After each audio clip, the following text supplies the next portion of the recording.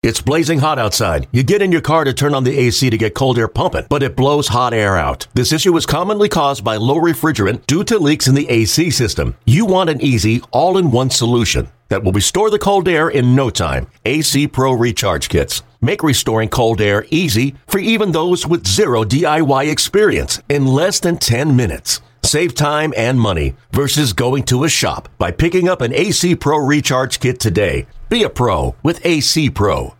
The following is a presentation of A's Cast, your free 24/7 nonstop destination for A's baseball. This is A's Cast Live, your comprehensive look at the Oakland Athletics. Watch the left field deep. Bam going back, looking up. He will watch it fly. And 29 other MLB clubs. 2-2 pitch on Trout, and he blasts one Way back. Goal for Yelich. Cody Bellinger hits one out. Pete Alonso. He's your home run derby champion. Join us as we take you inside the baseball universe. From spin rate to juiced balls to game-changing moments, we have you covered. Spend your afternoon with us next from the town, only on A's Cast Live. A's Cast Live. Here's Chris Townsend.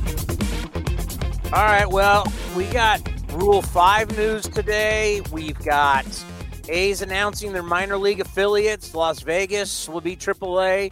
Midland will be AA. Lansing will be High A. Stockton will be Low A.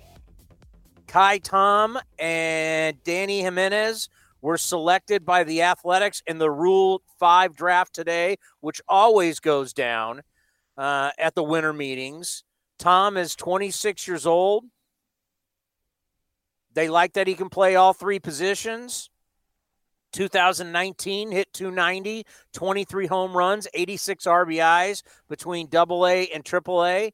Danny Jimenez pitched last year. He was actually, this is the second time he's been drafted, Rule 5. He was with the Giants, wasn't very good, and then sent back to the Blue Jays. Both guys are 26 years old, and they are in their prime, entering their prime. The question becomes, are you going to keep both? You got to keep these guys. If not, you got to offer them back. And if the team doesn't want to take them back, then you can send them to the minor leagues. But that's the kicker with the whole Rule 5 pick, is that he's got to stay there the full season.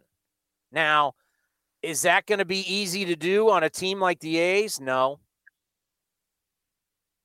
I mean, this is a roster that, you know, neither of those guys are playing positions that if the A's are going to lose somebody, you know, they're not a shortstop and second baseman or a closer. So you just never know with Rule 5. If you can hit on a guy like Mark Canha, who was an unbelievable Rule 5 pick by the Athletics, but you do it, it's a gamble. It's not an expensive gamble. And if you can make it happen, you can make it happen. Our good friend Bip Roberts was a Rule 5 guy. Did you know that, Cody?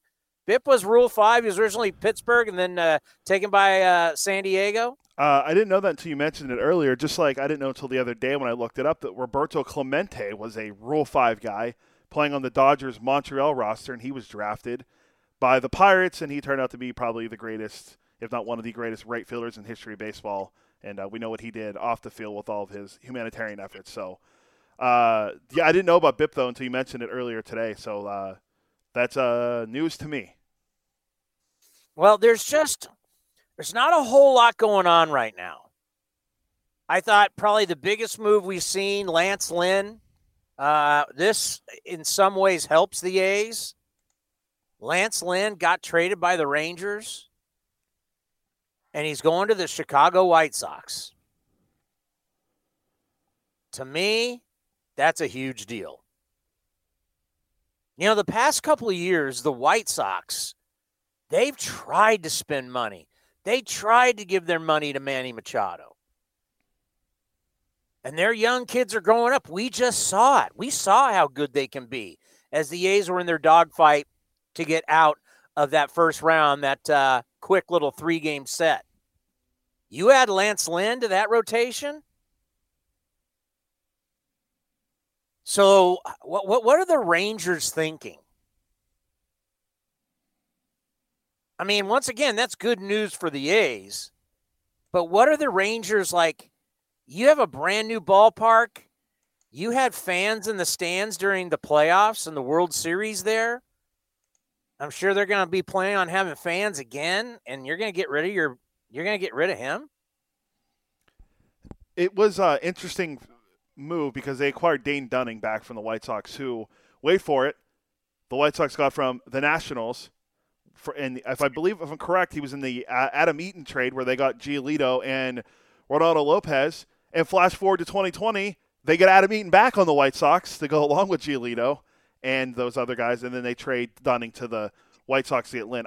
Lynn's in the last year of his deal, but he's led baseball in innings pitched and batters faced the last 2 seasons. I don't get Texas's thinking now. They're remember, what was it, 2019? Minor and Lynn were like the lead, among the leaders in WAR in baseball. And, I think Lynn's only second behind DeGrom in WAR over the last couple of years for pitchers. The Rangers now, I can't name a starter on the rotation besides maybe Dane Dunning now. And you're going into a new ballpark, maybe with fans this year. And who are you trotting out there? Joey Gallo is a good player, but that's about it. Connor Falafa, who's now playing shortstop, not Elvis Andrews. I don't know. Are they going to try to get Arenado? Or are they going to go after Chris Bryant? They got to do something if they're going to try to make a splash to kind of hang into it. Be competitive in the NL or AL West. But yeah, getting Dunning's a good move, but that's a huge move for Tony La Russa and the White Sox to get Lance Lynn to pitch behind Giolito and Keuchel. And how free agency's going to go. And our man Jim Bowden put out on Twitter that the market right now looks like the average major league players are being valued by baseball teams in the range of $6 to $9 million per season. So the mega deal, not out there. And when I see that immediately says, if I'm looking at it from just an A standpoint. So you're saying there's a chance with Marcus Semien. Some guys are just going to say I don't know if I would do this. I don't know how I would handle it, but Carlos Santana got 2 years, $17 million from the Royals. Did not want to wait around at all. He just wanted to get a deal signed. Hey, it's $17 million in your pocket. Oh, do you have the audio of Lynn hanging up on the sports radio station? It was actually Eaton that hung up on the sports station when they asked him in ESPN 1000. They asked Adam Eaton if Tony La Russa can connect with the young. Oh yeah, play that. Yeah. Do you know Tony at all? I mean, at any level? I don't. He probably wasn't in Arizona when you were there when you were young, I don't think. But I mean, do you know Tony La Russa at all? I don't know about knowing him, but I've talked to him on the phone a few times. I've met him multiple times. So, true baseball man, a guy that knows the games, understands the games, been on some very successful teams. And like I said, a great manager to play for, so I'm excited. There's some concern that, because he's older and he's been away from the game for a while, at least as a manager, he hasn't been in the dugout in a while, that he might have a hard time relating with today's player. Will that be a problem? All right, guys. You guys have a good day. Well, and I'll talk to you all later. I appreciate it. Yeah, I gave you your 2 minutes. Thank you, guys. I appreciate it. Oh, wow. Yeah, that's how it ended. I gave you 2 minutes. Thanks for coming. Doug, welcome back to A's Cast Live. How are you? I'm here. All right. Well, it's great to have. Well, are you still teaching at UConn, and how's that going? Yeah, well, that's what I had going on. I was just, we have our staff meeting, and we're closing out the semester. But I'll tell you, it was really unique this semester because we had to, we had to deal with what everybody was dealing with, right? You have COVID, you have protocols, you have students on campus, off campus, trying to figure out what the right decisions are. So we were online. And I think it went really well. I teach a sport in society class. So we look at the intersection of sports and some of the social issues in 2020, especially with the pandemic and how much sports played this tremendous role from opening day on in so many sports. We really had a lot of insight about our country. So, and then, overlap an election on that. And then you have, so much going on. So yeah, it's been intense, but, baseball, wrapped up, and I know we're trying to sort through this crazy time of off season and economic uncertainty for the game. Yeah, my wife's a first grade teacher, and watching her with first graders on Zoom, and then my kids started high school, they're freshmen. I have twins, and they're doing it from my living room. It's just the way we are learning now and the way these kids are having to adjust. And obviously you're dealing with college kids, so it's probably a little bit easier. But as a teacher, it's got to be very, very bizarre. I know for my wife, it's very bizarre times. Well, I'll tell you, I always mention that I'm technically the vice principal of my kids' online school. And as a teacher, I've tried to fire myself a number of times. It has not worked. So we've learned to embrace the online. And I'll tell you the second part of this, since I guess we're talking March when we effectively started going online and then the summer, we had a little hybrid action there, but you have to be on your toes. And my wife definitely holds down a lot of it, but we try to collaborate. 4 kids, you can imagine. I'm literally in 3rd grade, 6th grade, 7th grade, and I'm in pre-K4. And thankfully, I'm personally passing all these classes. Well, good on you. And, look at the landscape of baseball. I don't know what's going on with the Phillies, but there seems to be some mixed messages. You're around the Cubs. They're looking like they might be getting rid of some players. I mean, Doug, I'm not really sure how many teams. We know the Mets have a new owner, and he's rich. They've talked about spending money, but I'm not sure we're going to see a whole lot of money spent this offseason. I don't see it. I don't see it. You could just tell by whether the non-tenders right now, players not getting contracts, the economic uncertainty. I mean, how do you plan for anything as an organization, a league, even as a player, when you don't know, A, how many games you're going to play? Are you going to play? Will the vaccine be required? Is there going to be a DH or not if you're like a Kyle Schwarber with the Cubs? So you have a lot of questions. And so there's going to be just a lot of hesitation around what decisions to make because you think the information may possibly change, within the next week, 30 days. And that's a big problem for the game moving quickly towards, getting a robust free agency and the signing period. So I think you'll see a lot of hesitation, maybe see if people will sign for discounts or exchange, security for just the opportunity to just have a job. And so I see us a ways away. And then, you add to 2021, you're going to be facing a new collective bargaining agreement at some point. And so a lot's going to hinge on how we come back. And will this vaccine get back to some semblance of normal? Or will we still be sort of into these bubble lands? And you think about the fact a lot of teams, 50%, sometimes up to 60% of their revenue depends on the gates. So it depends on the fans being there. And when you don't know what that equation is, it's hard to make any moves. Talking about the DH in the National League, I was always of the opinion that the MLB Players Union would love this because it's another high-paying job. Why do you think we still have this holdup on the National League and the DH? It's a good question. I mean, yes, I grew up in New Jersey. I had a National League fandom. I was a Phillies fan. So I understand the nostalgia and some of the connections. And even as a player who, as I got older, when I was on the bench in the National League, I actually appreciated the fact there were so many other opportunities for me to get in the game, right? Pinch hit, pinch run, double switch, all these things that happen all the time and more often National League games. But, from a union standpoint, to say the Players Association, the designated hitter is effectively another job. It's another hitter, another bat, and it's another opportunity to have someone else in the lineup.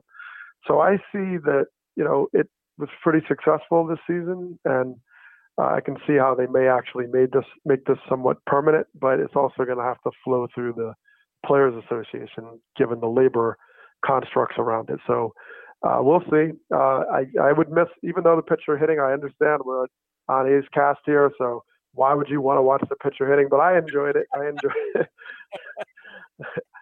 Everybody in their living room says, that's what I would look like. so it's all good.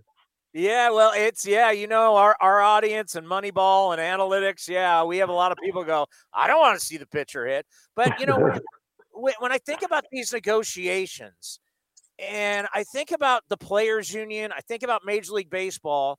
I mean, all of these, and we talked to Rob Manfred.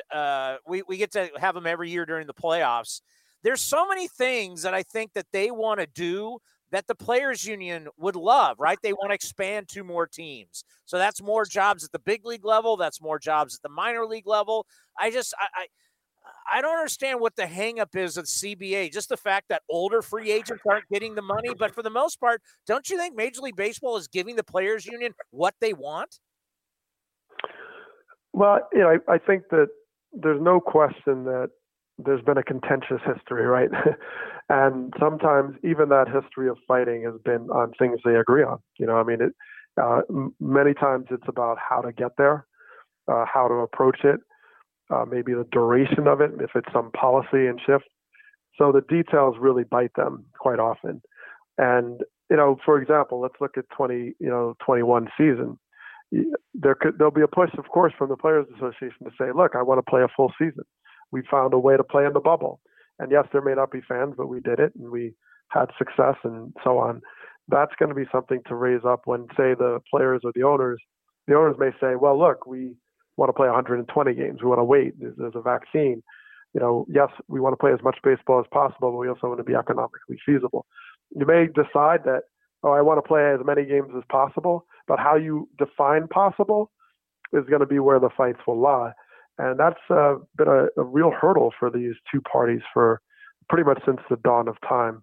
And I hope for the sake of what we're all experiencing right now, they'll find a way to be as proactive as they can once they have a better sense of really the vaccine and how it's going to play out, because they're going to have to decide, are they going to require it?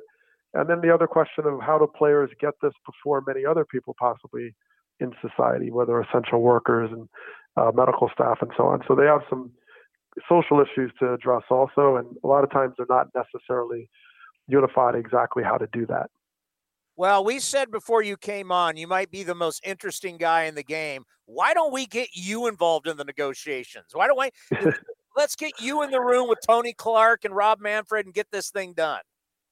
Well, funny you should say that. I've been in that room to a small degree. I've served on the executive subcommittee of the Players Association as a player, and Tony Clark was also on that committee, Don Fear and Craig Counsels and Mark Loretta's of the world.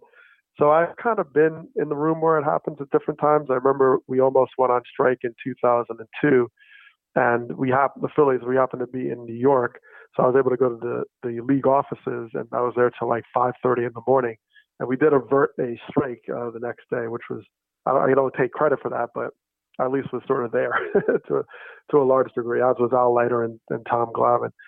So yeah, it's important. And Tony Clark, I still have a relationship with him, and I always offer my help or ideas or services if he ever wants it. So I love the game. I think you guys know that. I love it. I want to see it shined in the best light, not only for the game to be viable and popular and successful, but also lead our country, lead the world, and really taking on social issues on a certain degree, because it's the game that brought us Jackie Robinson and tremendous change.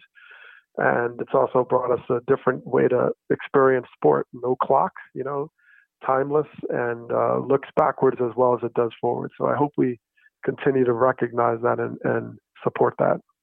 And our game is a game that really has players from all over the world. Absolutely. And I'll tell you, the lessons from that I will always keep with me, because I would show up to spring training like any other player, and you'd see players converge in Arizona, Florida, wherever you may be, from all over the world. And not only that, but all over the backgrounds of economics, socioeconomics, language, race. It was truly tremendous. And you come away after a season with a very different perspective on people because of the intimacy, the close proximity of being a teammate. And that is to me, a beautiful thing, the tapestry of our diversity celebrated through a common goal. And I think in that, the game can really do so much to promote that power and still celebrate this great game. So I'm with you on it. I hope we see that more and more, especially as we're really trying to right the ship here off of a really difficult year for our country and our world. we're seeing something happen again that happens like every single year. And I don't think people on the East Coast really understand that basically ever since Billy Beane has been in charge of the A's, half the time they've been in the postseason. They have one of the great winning percentages in our game since Billy Beane took over. And we're already starting to see it where people are starting to project for 2021. The A's have been to the playoffs. We got a run going here, winning 97 games a year, winning the division last year. And here we go again in the offseason. Oh, it's about the Astros. It's about the Angels. Why do you think, especially people in the East Coast, just don't understand the A's win? We win. You do win. And, well, it's partly the magic of the formula. The A's find value under a rock. And because they have to have a certain vision for that value, it is sometimes hard to convey to everyone else why there's value there. And in some degrees, you don't want to, because someone might take your formula, might take your approach. So there is a little bit of mystique under it that I think serves the A's well. And many teams, Tampa Bay Rays or somewhere along those lines. And, it might take away sometimes from the sex appeal of what comes with the obvious. But the obvious doesn't necessarily win ball games. And the A's do, and they've won consistently and been always a threat. I think players who play against the A's on the field know better. They know, like, oh boy, these guys drive you crazy because they're just so efficient. And look, I celebrate what the A's really unearthed about the game, because when you're looking for value, and if you're a player like myself who prided himself on base running and defense and speed and things that aren't necessarily splashed up on your home page or the big screen, then you understand that is important for the game to see all the different ways you can contribute to being a winning ball player and a winning team. And the A's celebrate that in an important way, that players, if you're a Kevin Kiermaier or guys like that who play great defense and you realize that the league will find value in you, that's something that you have to tip your cap to Billy Beane and the A's march to finding value.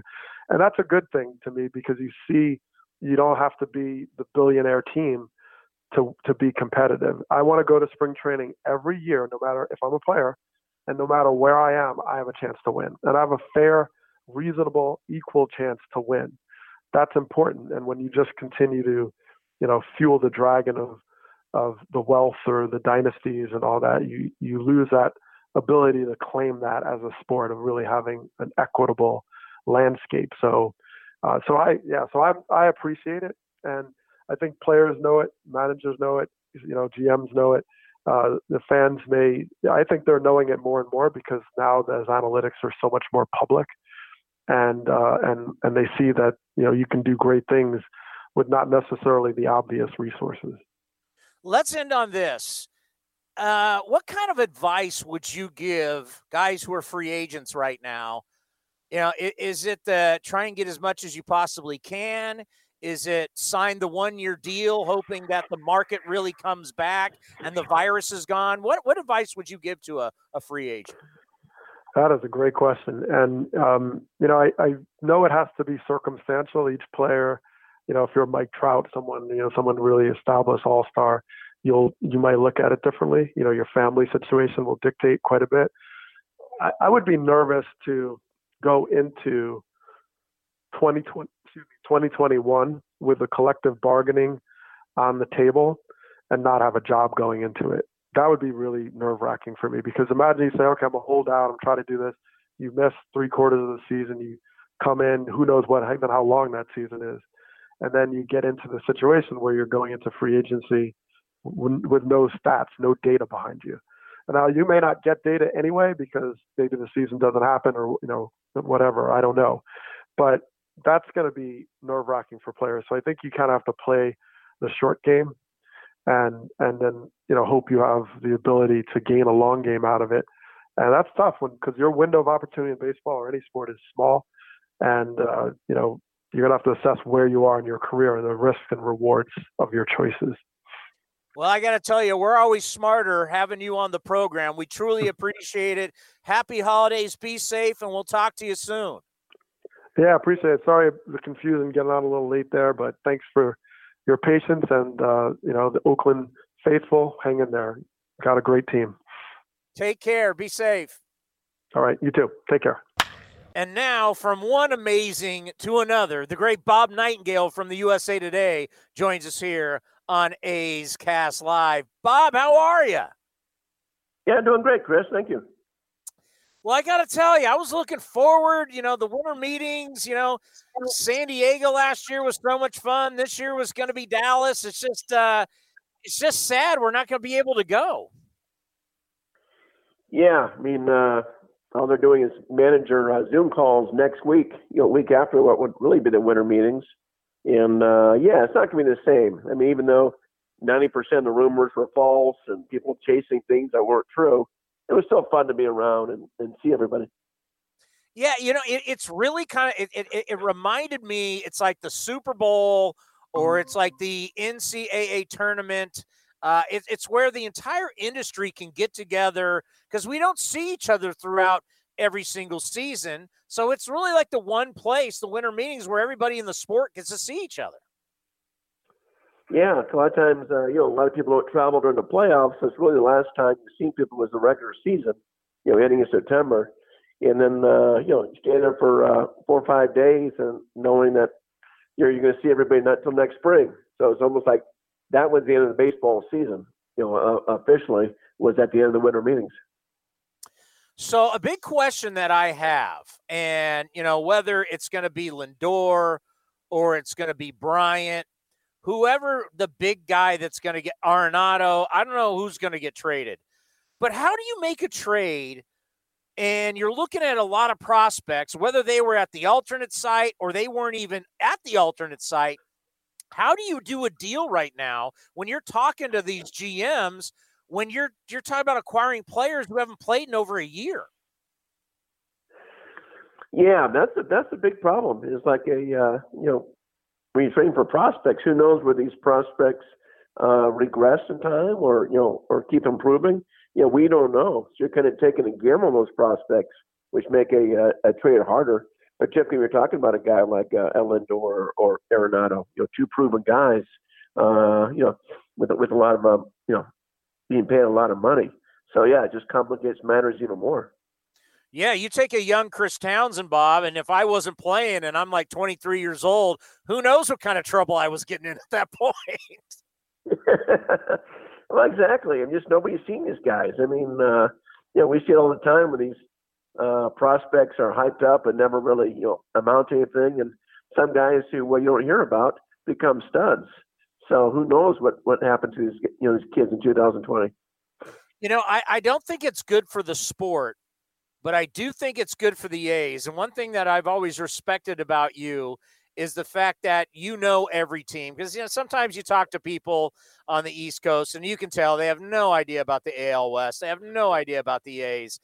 There are going to be so many of the big boys. I think like Boston. I think about Chicago. I'm talking about the Cubs, not the White Sox. There's some of the big boys out there that seem like they're just content with being in rebuild mode. I just don't know how many teams are going to be like in it to win it. I know the A's are one. I can look at the Yankees. I can look at the Dodgers. I can look at the Rays. How many teams do you think are really going to be out there who are really going to try and win the World Series in 2021? No, it's a great question, Chris. I mean, look at the NL Central, for instance. I mean, there's not a team there that's spending money and trying to win. The Cubs are unloading, the Reds are unloading, Pittsburgh's rebuilding, and on and on. So yeah, you wonder how many teams are really, in this thing to win. You're exactly right. All these teams took losses. Maybe they changed their mind come July or so at the trade deadline. But right now, everybody's being cautious pretty much. When I think about the Cubs deal, it's kind of strange. It's like they have this core. They've won a World Series. They've been to the playoffs. And now the front office doesn't like their players.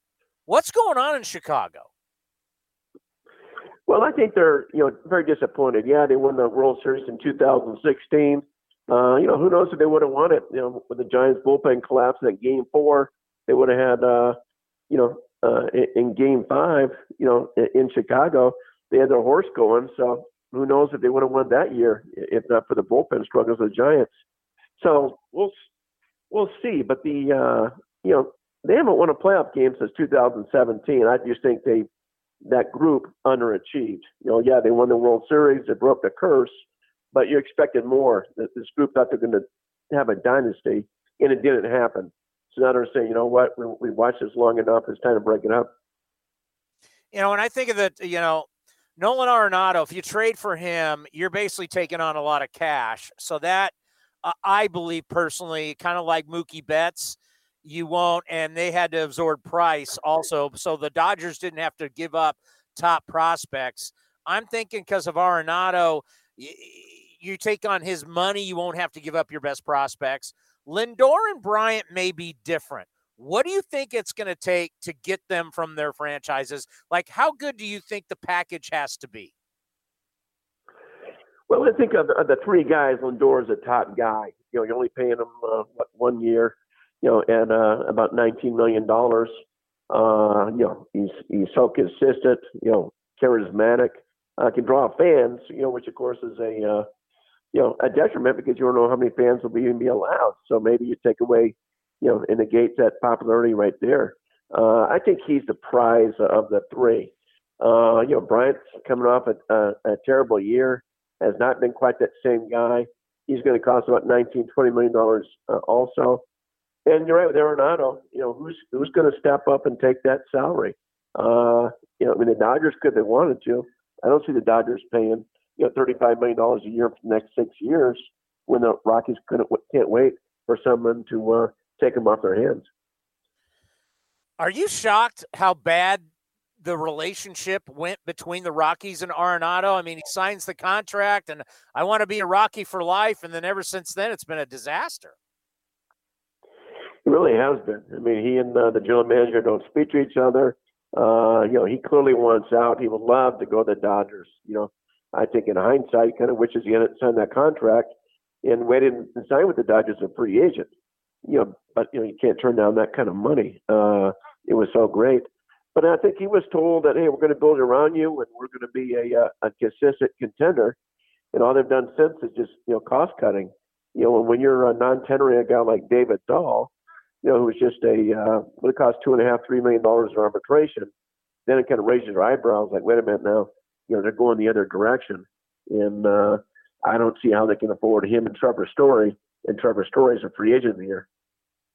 Yeah, how many of these teams are going to use COVID-19 as an excuse to dump a bunch of payroll? Well, I think everybody, yeah. I mean, I just think they lost over $100 million last year, each team on the average, and they're saying, you know what, besides losing money last year, they don't know what they'll get it, gain it back this year. I mean, there's no idea whether when the season will start, how many games we played, how many fans will be allowed. So it's going to be a very tough year financially again in 2021. Yeah, at some point, we got to get word out of New York. Like, what are going to be like roster size? Like, what when do you think we're going to hear that? I mean, obviously the DH. We're now thinking the DH may not be in the National League, but when do you think we're going to hear? Like, I mean, at some point you got to know. We're going to have 26 guys. We're going to have 28, 30. Like, when do you think we're going to know? I don't think we're going to know until almost spring training, like the DH. I don't think we'll know until at least another month from now. I think we'll have the DH. I can see why MLB tells teams don't count on it because, we may not have an agreement. MLB is saying, hey, we'll have a DH if you guys let us have expanded postseason. And the union saying, no, we think it's worth more than that, giving you expanded postseason. So we want more than just a DH. So I think those arguments will continue. I think reasonably, if we have at least a 140, 162 game season, I think they'll probably stick with 26 man roster. Maybe 28 for the first month, perhaps. But I think if you're a team, you got to count on just 26. Listening to that answer, Bob, I'm thinking to myself, if I'm a player and I'm paying dues to the union, and you're trying to tell me you're not approving the DH in the National League, which is a high-paying job, means more jobs. and this is all about a political, or I should say, a negotiation piece. If I'm a player, especially as we talk about how we're so concerned with older players make great DHs. I got to think I wouldn't be happy. Like, if I'm a player, I would want the DH in both leagues. Well, the players do, no doubt about it. And the union does too. And I think, secretly MLB does as well. Even the National League owners in St. Louis and Cincinnati and Chicago that were so opposed to it, now they're embracing it.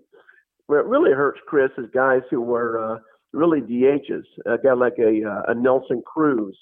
If you can have 30 teams bidding on him instead of 15, really enhances his value. Same as a Marcell Ozuna, who's way, way below average defensively, but he can hit. So it certainly affects, a few of those guys. So in your long career, are you ever going to miss watching a pitcher hit? No, I mean, I did like the strategy of, do you leave the guy in there for a pinch hitter? I mean, or take him out and go for it, that sort of thing. It didn't come out very often. I remember Tony La Russa used to say there was more strategy in the American League, and his reasoning why was that in the American League you kind of know when to take your starting pitcher out. In the National League, you got to make that judgment call. Like, okay, am I going to risk having this guy hit in a couple innings, or should I just take him now and go for the jugular with a pinch hitter? So, but the pitchers had just got terrible over the years hitting wise. I mean, guys like Greg Maddux could always lay down a bunt. There were guys who were good at hitting pitchers like Madison Bumgarner, but those days are gone. Oh my God! We went back over to like the '70s A's. Catfish Hunter could swing it. Ken Holtzman, Vida Blue, like these guys actually were legit threats that were getting hits in World Series games, playoff games. But yeah, I mean, it got to a point to where they're kind of useless. I want to ask you before I let you go about Dick Allen. Unfortunately, he passed away at 78, and we've been looking at his numbers. I mean, he's got the same OPS plus as Willie Mays. How is he not in the Hall of Fame? I think his career was, shorter. It wasn't long like Willie Mays and some of these guys. I think some of the off the field stuff hurt him as far as, not always showing up on time, that sort of thing. Obviously playing during a very, racial tension time, and where he kind of fought back and wasn't beloved by the writers and things like that. So, yeah, I think the analytics really helped him. And I remember doing a story to him during the last election. And, he said it didn't bother him getting in, but he wanted to get in just because of all his good friends and family wanted it so bad. He just missed out on one vote. His loyal supporters were just outraged that the Hall of Fame wasn't going to have a Veterans Committee this year because they couldn't meet in person because of COVID. And the reason why was some of these guys are going to pass away. So if you go in the Hall of Fame when you're not alive, you can defeat the purpose. And of course, that's what's happened here with Dick Allen. Yeah, it's so sad because yes, you live forever in the Baseball Hall of Fame, but it's just, I mean, if you never get your moment in the sun, it's really, really sad. Yeah, you always feel bad too when the guys get elected to the Hall of Fame. They have an induction ceremony, but then their parents aren't alive to see it or something like that. So yeah, you certainly want that person to be alive and all their closest family members to see it as well. It's almost like in Chicago with Ron Santo. When he got in, everyone in Santo win, but he wasn't alive to see it. Very very empty feeling. Well, I was hoping to see at the winter meetings. I'm now just going to cross my fingers and hope I can see it spring training. Yeah, spring training will be interesting. Be interesting to see if they when they have it, if it'll be allowed on premise or what have you. I think it's going to be fascinating. I would think they'll allow reporters in the gates to watch, but certainly not in the clubhouse or anything like that. So I think it's going to be different times all next year as well. Well, everything you've done for me all these years, all the different radio stations and what we do here with A's Cast Live, I've always appreciated you coming on the program. And, of course, the work you do for the USA Today is second to none. Be safe, my friend, and we'll talk soon, and have a great holidays and a great Christmas. You too. Thank you, Chris. Take care. The great Ken Korach, the voice. I guess we'll call you the voice of winter. How are you, Ken? Hello, Chris Townsend. How you doing, man?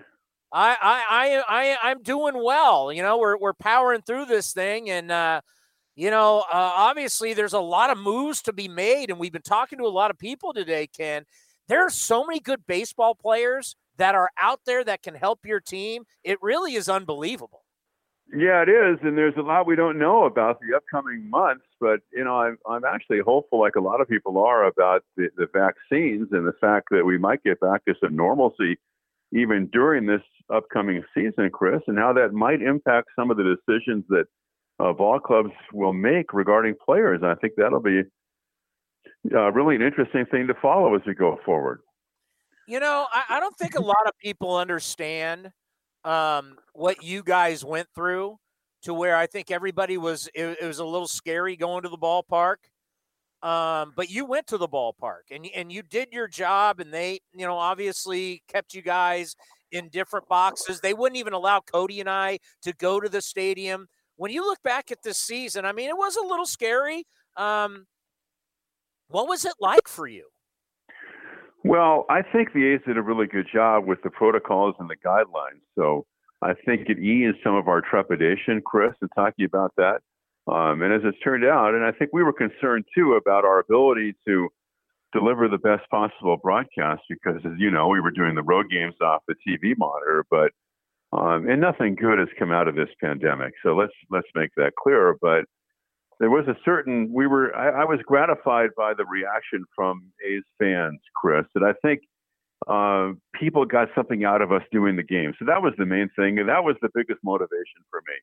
I was doing the games for those people who had been sheltering in place, didn't have a chance to get out at all, and were missing having the chance to have a little diversion. And that's what we hopefully provided. And one thing I wanted to interject to you that I think is kind of interesting today that my wife reminded me of, because now I was over in the visiting TV booth, and Vince was in the home radio booth, which is the Bill King broadcast booth, as you know, Chris. Exactly 4 years ago today, we learned that Bill King was going to receive the Ford C. Frick Award. That announcement was made by the Baseball Hall of Fame exactly 4 years ago today, Chris. And of course, we were gathered in Cooperstown in July of 2017 to celebrate Bill's life and his career. So I think interesting. Now, of course, we remember December 7, 1941, Pearl Harbor Day, but also the fact this was a great day for Bill's family and also all of his fans around the Bay Area. I'm glad you brought that up. I hadn't even thought about that, Pearl Harbor. And there's one of the great stories is about my alma mater, San Jose State. So San Jose State boarded the ship, went all the way to Hawaii, and a lot of the guys on the football team, I think almost everyone, but I think like two, like even the coaches, all enlisted and became either military or police. Pearl Harbor and San Jose State have that great connection. Yeah, they do. And what a great history over there at San Jose State. And, Harry Edwards, you see him all the time on some of the spots during the NFL games. And so he's certainly very active and vital to this day. And the other thing is that looking back historically, the election this year was, of course, November 3rd. And my dad, who is still alive at 101, voted in his first election 80 years to the day before he voted in this election this year.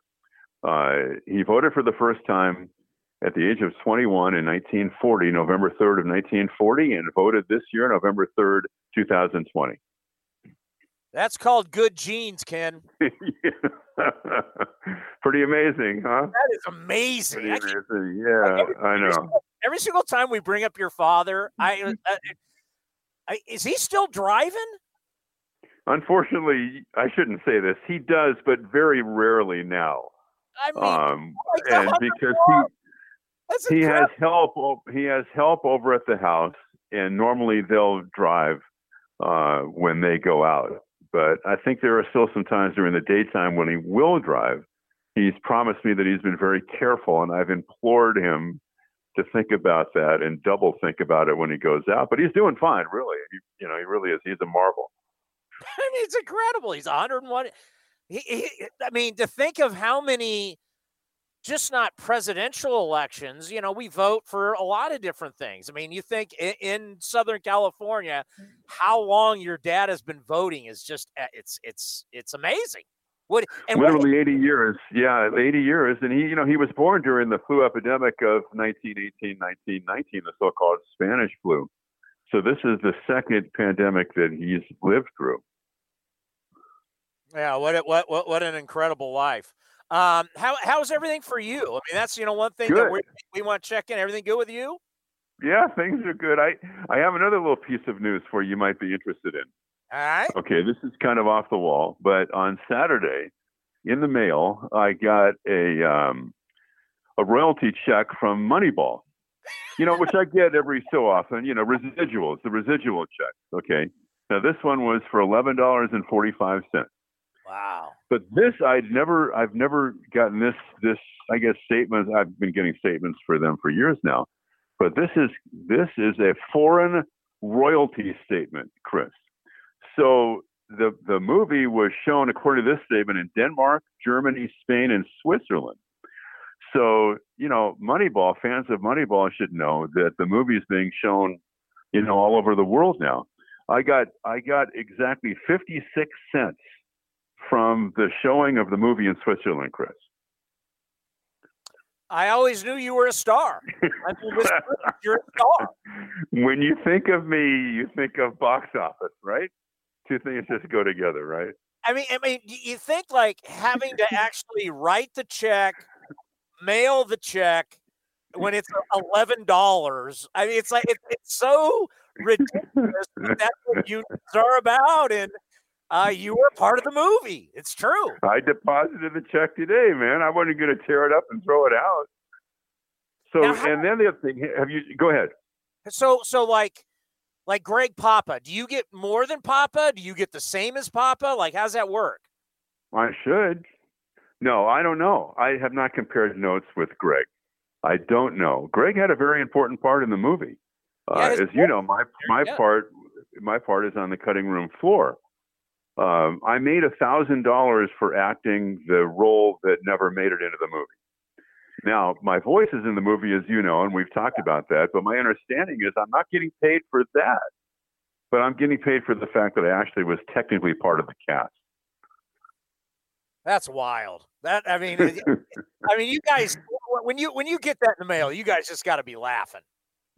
Well, yeah, I'll be on the road with the Ace somewhere. My wife will text me and text me a photo of the check, and so, hey, it's better than not getting anything, pal.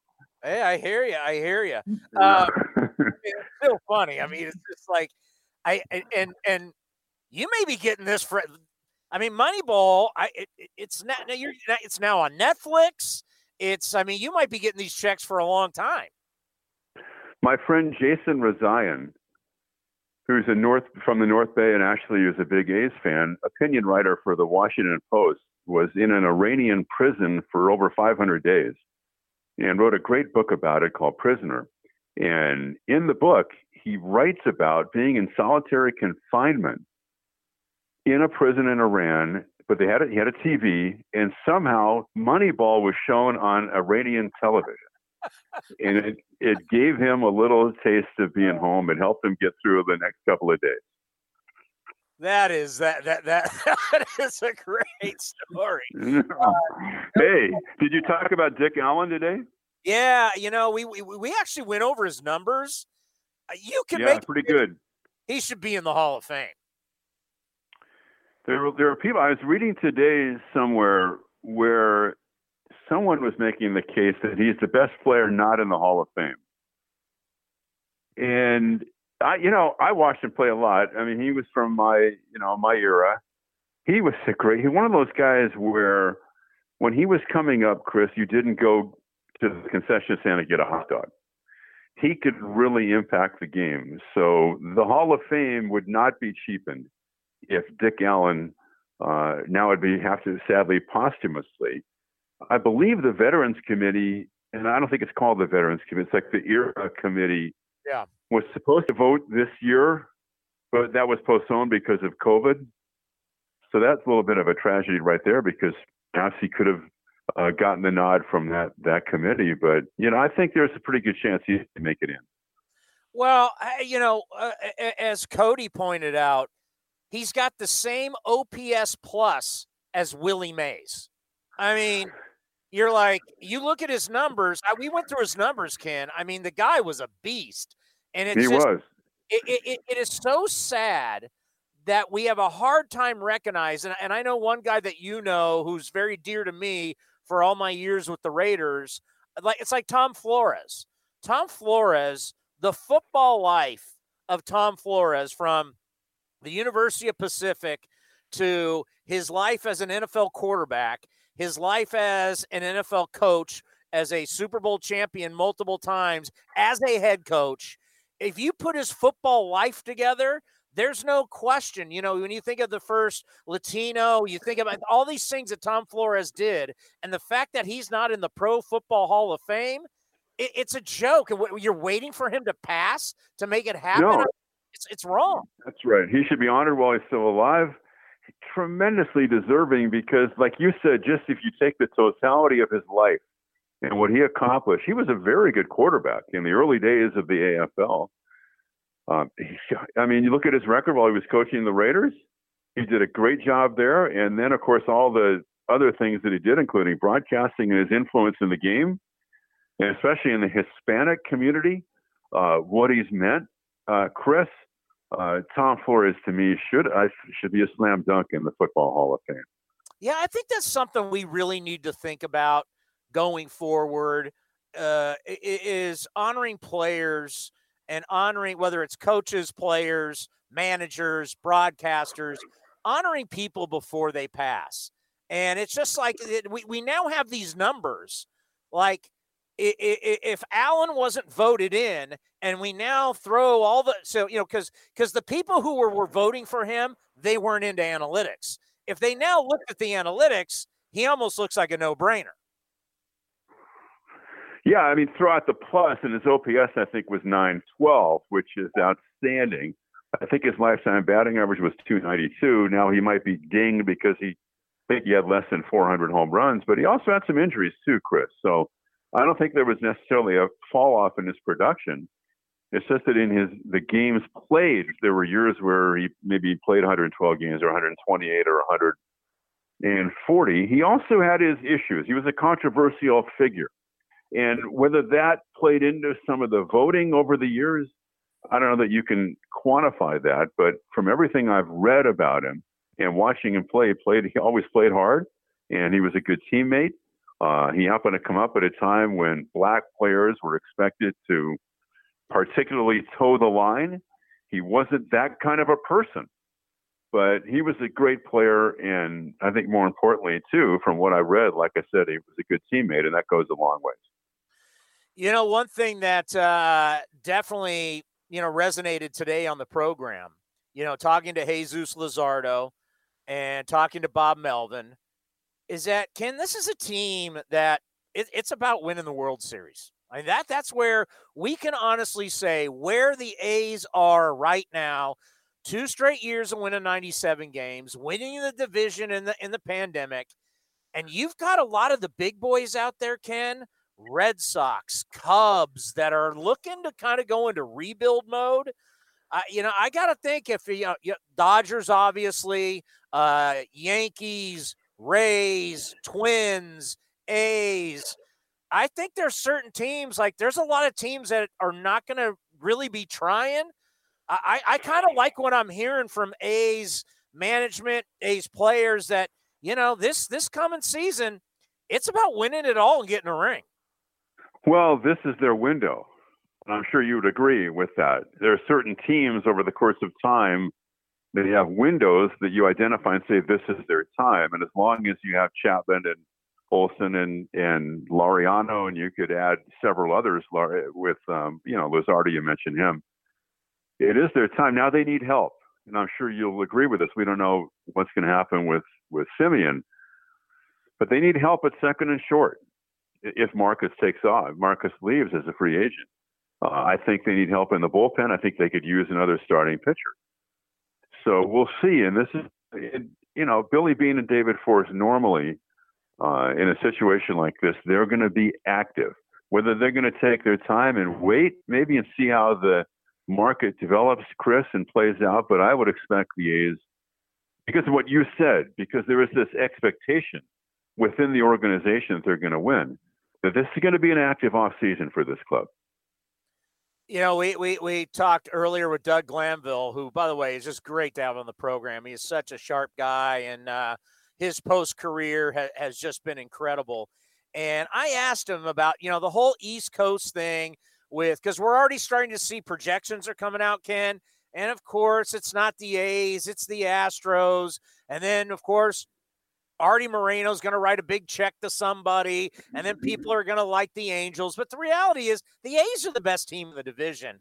It just kind of frustrates me that we've got to always let it play out, and then I've got to have all these national guys on at the end of the year, and I'm like, you didn't pick them. Why didn't you pick them? We know this was going to happen. It's just frustrating that in the offseason, no one ever the A's are never the darling. Well, I don't spend a lot of time thinking about that. Maybe I'm used to it because I've been doing the games for 25 years. I saw, one pundit listed the A's over-under on wins like 85 or 86 for next year. Well, they've been in the postseason 3 straight years, Chris, and they won the division this past year. So I don't get, too caught up in a lot of that. But we'll see. I mean, I think it's, like I said, I think they've got a real shot, and it's going to be not having the winter meetings right now. Don't you miss that? Because they're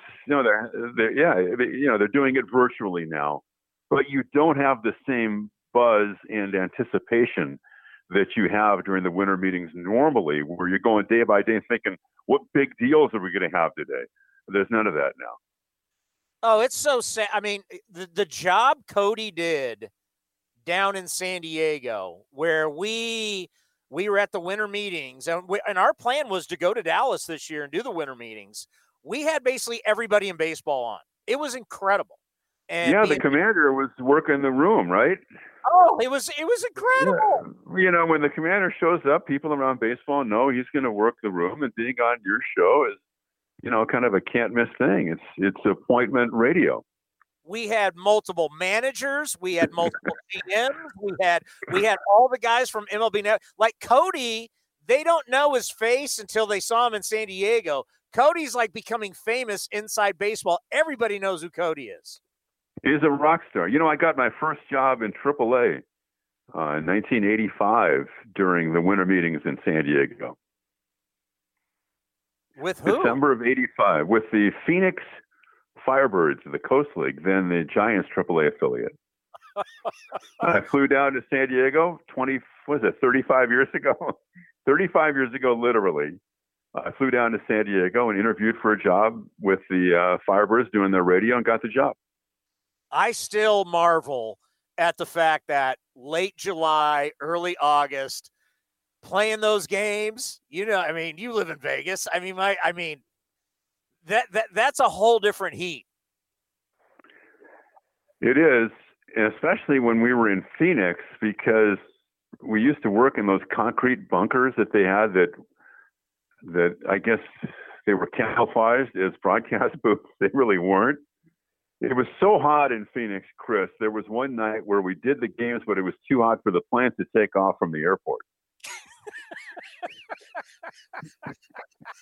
Because it burns the tires, right? Yeah, no, I don't know. The atmospheric conditions or whatever would not allow the plane to sustain enough altitude to take off. But those were great days. I really loved those days in the Coast League. My first year, Jimmy Lefevre was our manager in 1986, and we had a great time. It was a lot of fun. I'm trying to preach patience with A's fans.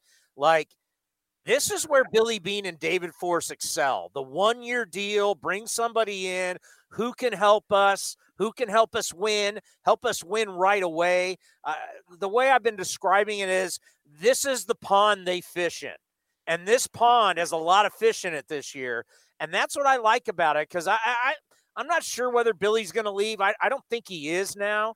I think he could be staying. So I just think of Billy and David and their success. Like this is like, you think this offseason, this is where they flourish, Ken. You got to love it. And like you said at the beginning of the show, Chris, there are a lot of players available that were non-tendered, right? You would take 4 or 5 of those guys right now. Oh, God. So, yeah, we'll see how it goes. So I think there's going to be talent out there and available. And if you're a GM and you've got a club that is going to be in contention, you live for times like this. Yeah, I'm just I'm going to be patient. I know in the end we're going to like the names that are showing up in white cleats. Well, it's always great to hear from you, and I know for the fan base, to hear your voice is something special. We miss you. I know it hasn't been that long. I got to tell you, Ken, I was talking to my kids about this. I know we did 60 games, but it sure felt like 162. It was pretty intense. The intensity of it was unrelenting. And, yeah, because we were putting in long days because I think of the nature of the way things were. But the A's did a great job with the Zoom calls, but because we weren't allowed down on the field, a lot of the work we did was done in kind of a different form this year. So maybe that made it feel like it was longer, but it was worth it. I think I'm glad that we were able to do the games. Well, and I think one of the really cool moments for us, I think that we'll look back in our careers, is when we were doing the 1972. If people don't know, here on A's Cast, we went back and we played games from 72, 73, 74, but obviously 72 was the Big Red Machine, and the legend Joe Morgan joined us. And unfortunately, we lost Joe not too long after that. I'm not sure if we did Joe Morgan's last interview or not. It was one of his last interviews. He's a legend, not only as a player, as a broadcaster, as a person. And I think you and I being able to interview him and knowing that's it's either his last or one of his last, that was really special, Ken.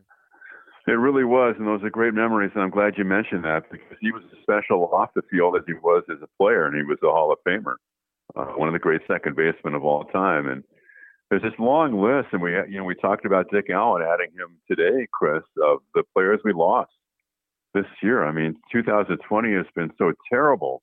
And especially so if you look at baseball and so many players, figures who worked in the game, we lost them this year. So we all can't wait for 2021. I think 2021 is going to be a great year for this country, at least eventually. I think it has a chance to be a real transformative year for the USA. Hey, well, you're the best, and you know how much you mean to the A's family and what you mean to us here on A's Cast and A's Cast Live. Be safe, be well, and we'll talk soon. Thanks, buddy. I enjoyed it. Robert, how you doing? Chris Townsend with the Oakland A's. Hey, how you doing? I'm doing great. Yeah, no, we appreciate you coming on. I mean, obviously a very interesting time in baseball where we have so many players out there who are available, and we still have a lot of unknowns. Yeah, it is going to be probably one of the most unpredictable off seasons in recent memory, if not like of this century. There's so many agents and teams who have no idea what to expect. And the general theme basically is these teams are going to end up waiting for a lot of these players because there's a surplus of free agents available. And they're going to try to wait so they can get them for pennies on the dollar. So it's going to end up being a really slow off season, especially with the winter meetings. It's not going to be the most fun one, to say the least. Yeah, we're kind of bummed. We go to the winter meetings and we were hoping to be in Dallas. I mean, how do you think this is all going to work out? A Zoom winter meetings? Yeah. So basically, I've been asking people today, like, what this winter meeting has been like, and I had a GM say, if there was a winter meetings, no one told me. And it's basically been a continuation of what's gone on this offseason. It's just teams talking, and but nothing like right now. This has not been anything out of the ordinary, and we're missing a key part of the offseason where a lot of these teams at the winter meetings laid on their groundwork for what they're going to do in the offseason and get a general idea for what's going to be available. So I think that's also going to really contribute to what already is a very slow offseason. And I get asked all the time about like our free agents, and like I don't know what the market is. I don't know what the market is. The market is for Marcus Semien or Liam Hendriks or Tommy La Stella. I mean, you've talked about Marcus Semien. other teams are looking at him and wondering, can we move him off shortstop? Yeah, that was something that came to my attention a couple of weeks ago, and I had done more digging on it. And so these teams are looking at Semien. For the majority of them are looking at him as a shortstop because he's improved defensively as a shortstop. But there's been other teams that have asked about his willingness or his ability to play second and third bases. And I'm not sure if that's going to be in a full-time role or a part-time role or what they have planned. But Semien works out at that position or at those positions during the season and a little bit in the off season too.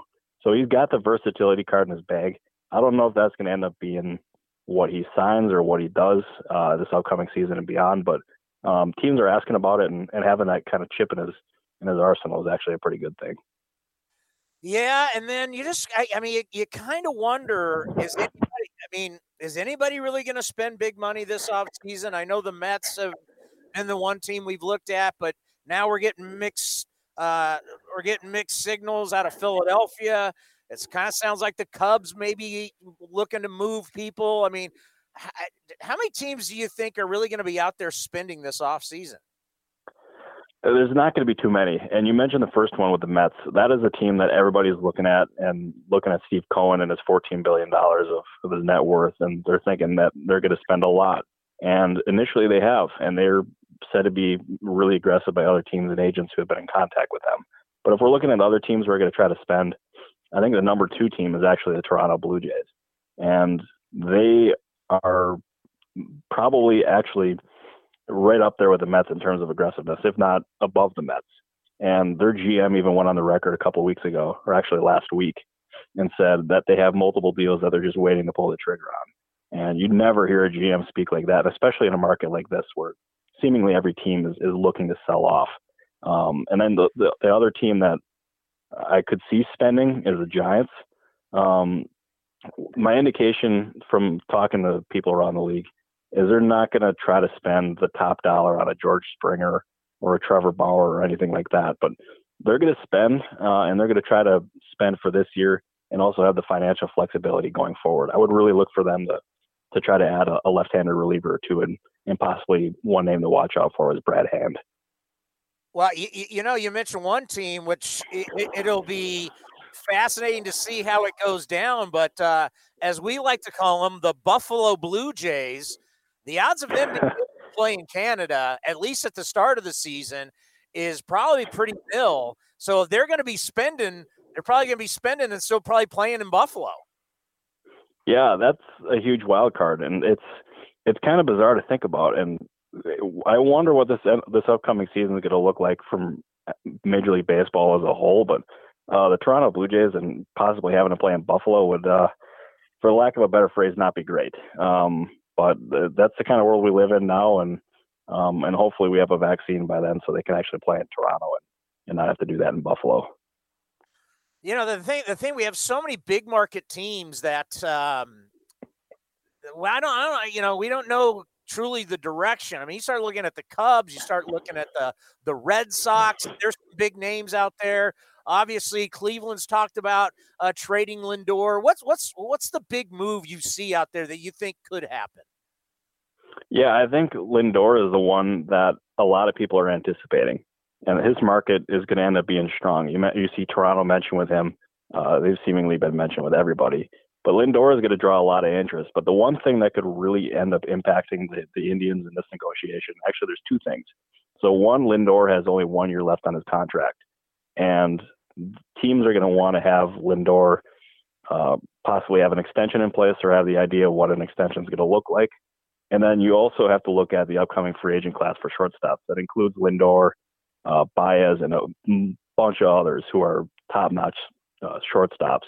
And that could really impact what the Indians are able to get in return for Baez for Lindor, just because when you have these guys all available next year and you're looking for a shortstop, you're not going to want to give up all these top prospects and when they're all just going to be free to sign in the next 365 days. So I think Lindor is going to be traded. I think it's going to end up being later in the offseason.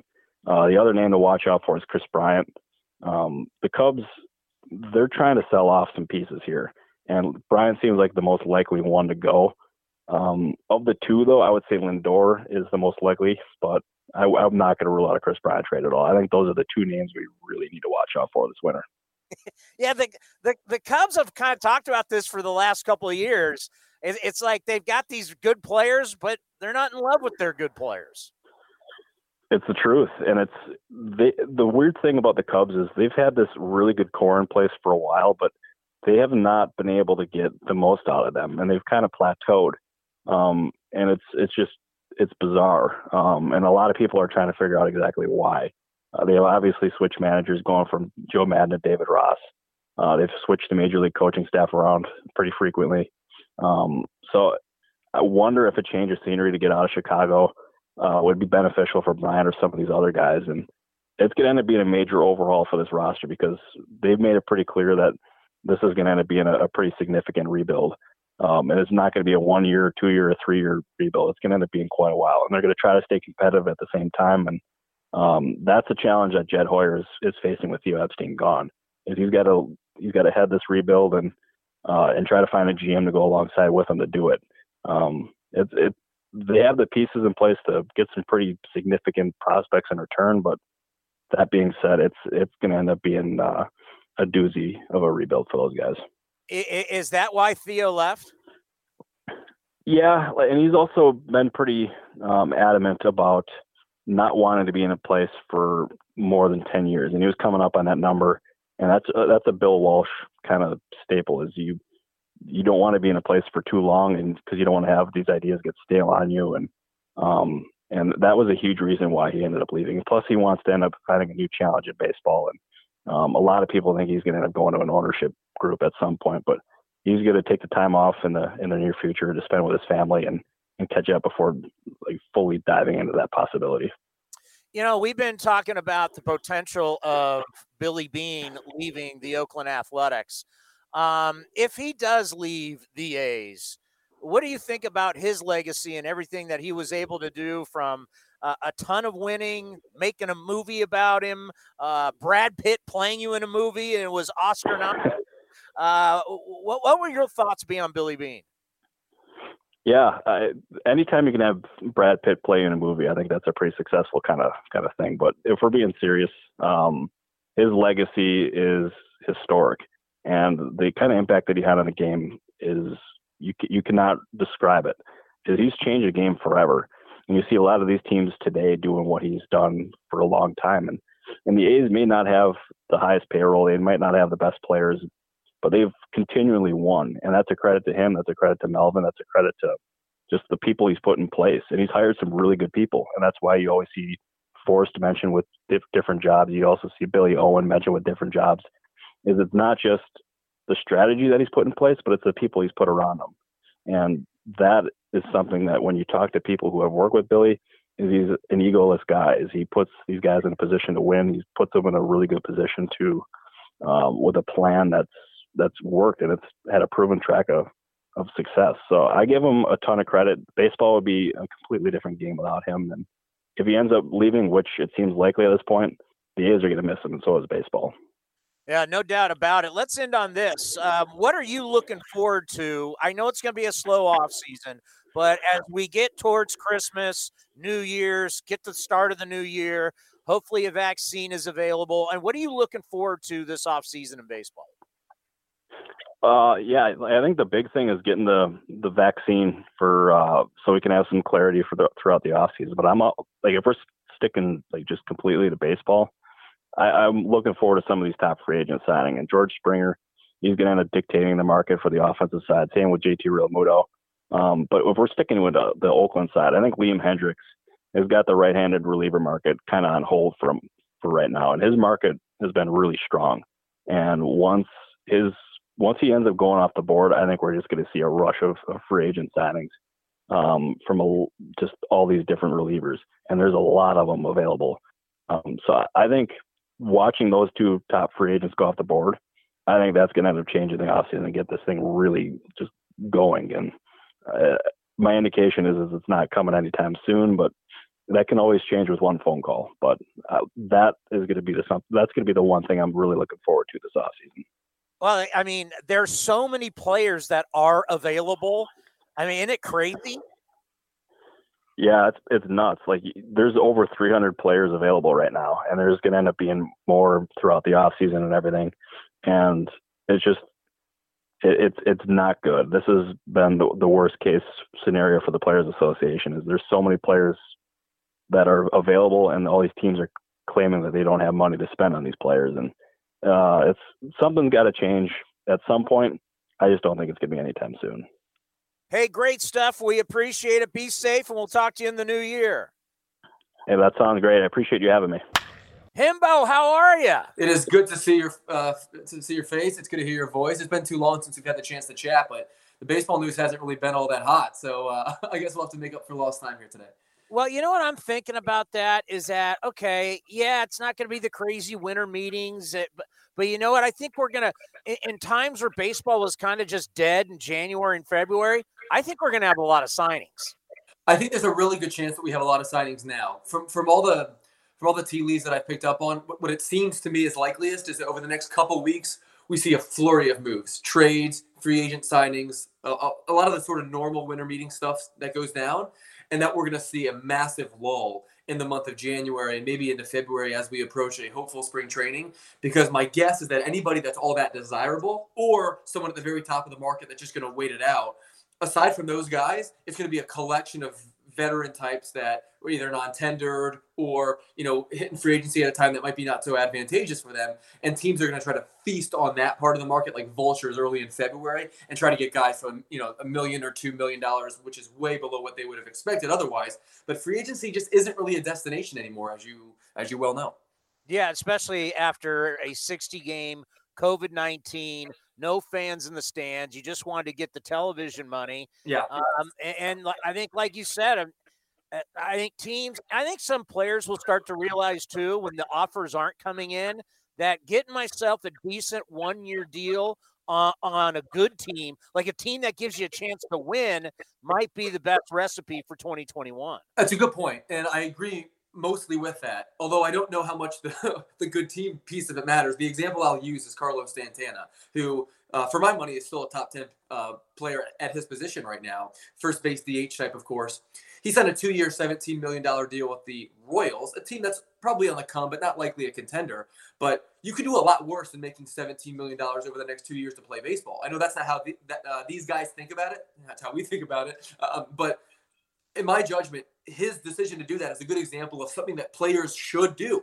Take a generational amount of money early in the offseason to secure your place and don't get frozen out. Because a player like him, who doesn't play a premium position, who's not multi-skilled, who knows what the market's going to be like for you in March? This is a guy that might still be looking for a job at the All-Star break. We've seen that before too. So I'm with you. I think players should be acting quickly along with their agents, recognizing that a 1-year deal, a 2-year deal is probably the best option here, especially given the fact that the next CBA is hopefully coming along the pike. And hopefully, again, that's more advantageous for me in the future. Whereas right now, if I get $8.5 million a year, as an example, that's perfectly good money to play baseball for the next couple seasons, given the uncertainty in the world right now. The first general manager I ever interviewed in my career was Dave Dombrowski when he was with the Florida Marlins. I thought you were going to say Branch Rickey. Okay, go on. I just missed him. So I've gotten to know Dave over the years, and and every single time I use that line, he'd always laugh, but he's always been very good. He's a winner. There's no question about it. And now he's lurking around your fighting Phillies. So you came to the wrong guy. Dave Dombrowski is the person I don't want. I don't want Brian Sabean. I don't want that kind of person. It is the Phillies, and that's because the Phillies aren't in a position to do what Dave Dombrowski is good at. Dave Dombrowski is a potential Hall of Fame executive. That isn't to take anything away from him. What he accomplished in Miami, what he accomplished in Detroit, what he accomplished in Boston, like his resume obviously speaks for itself.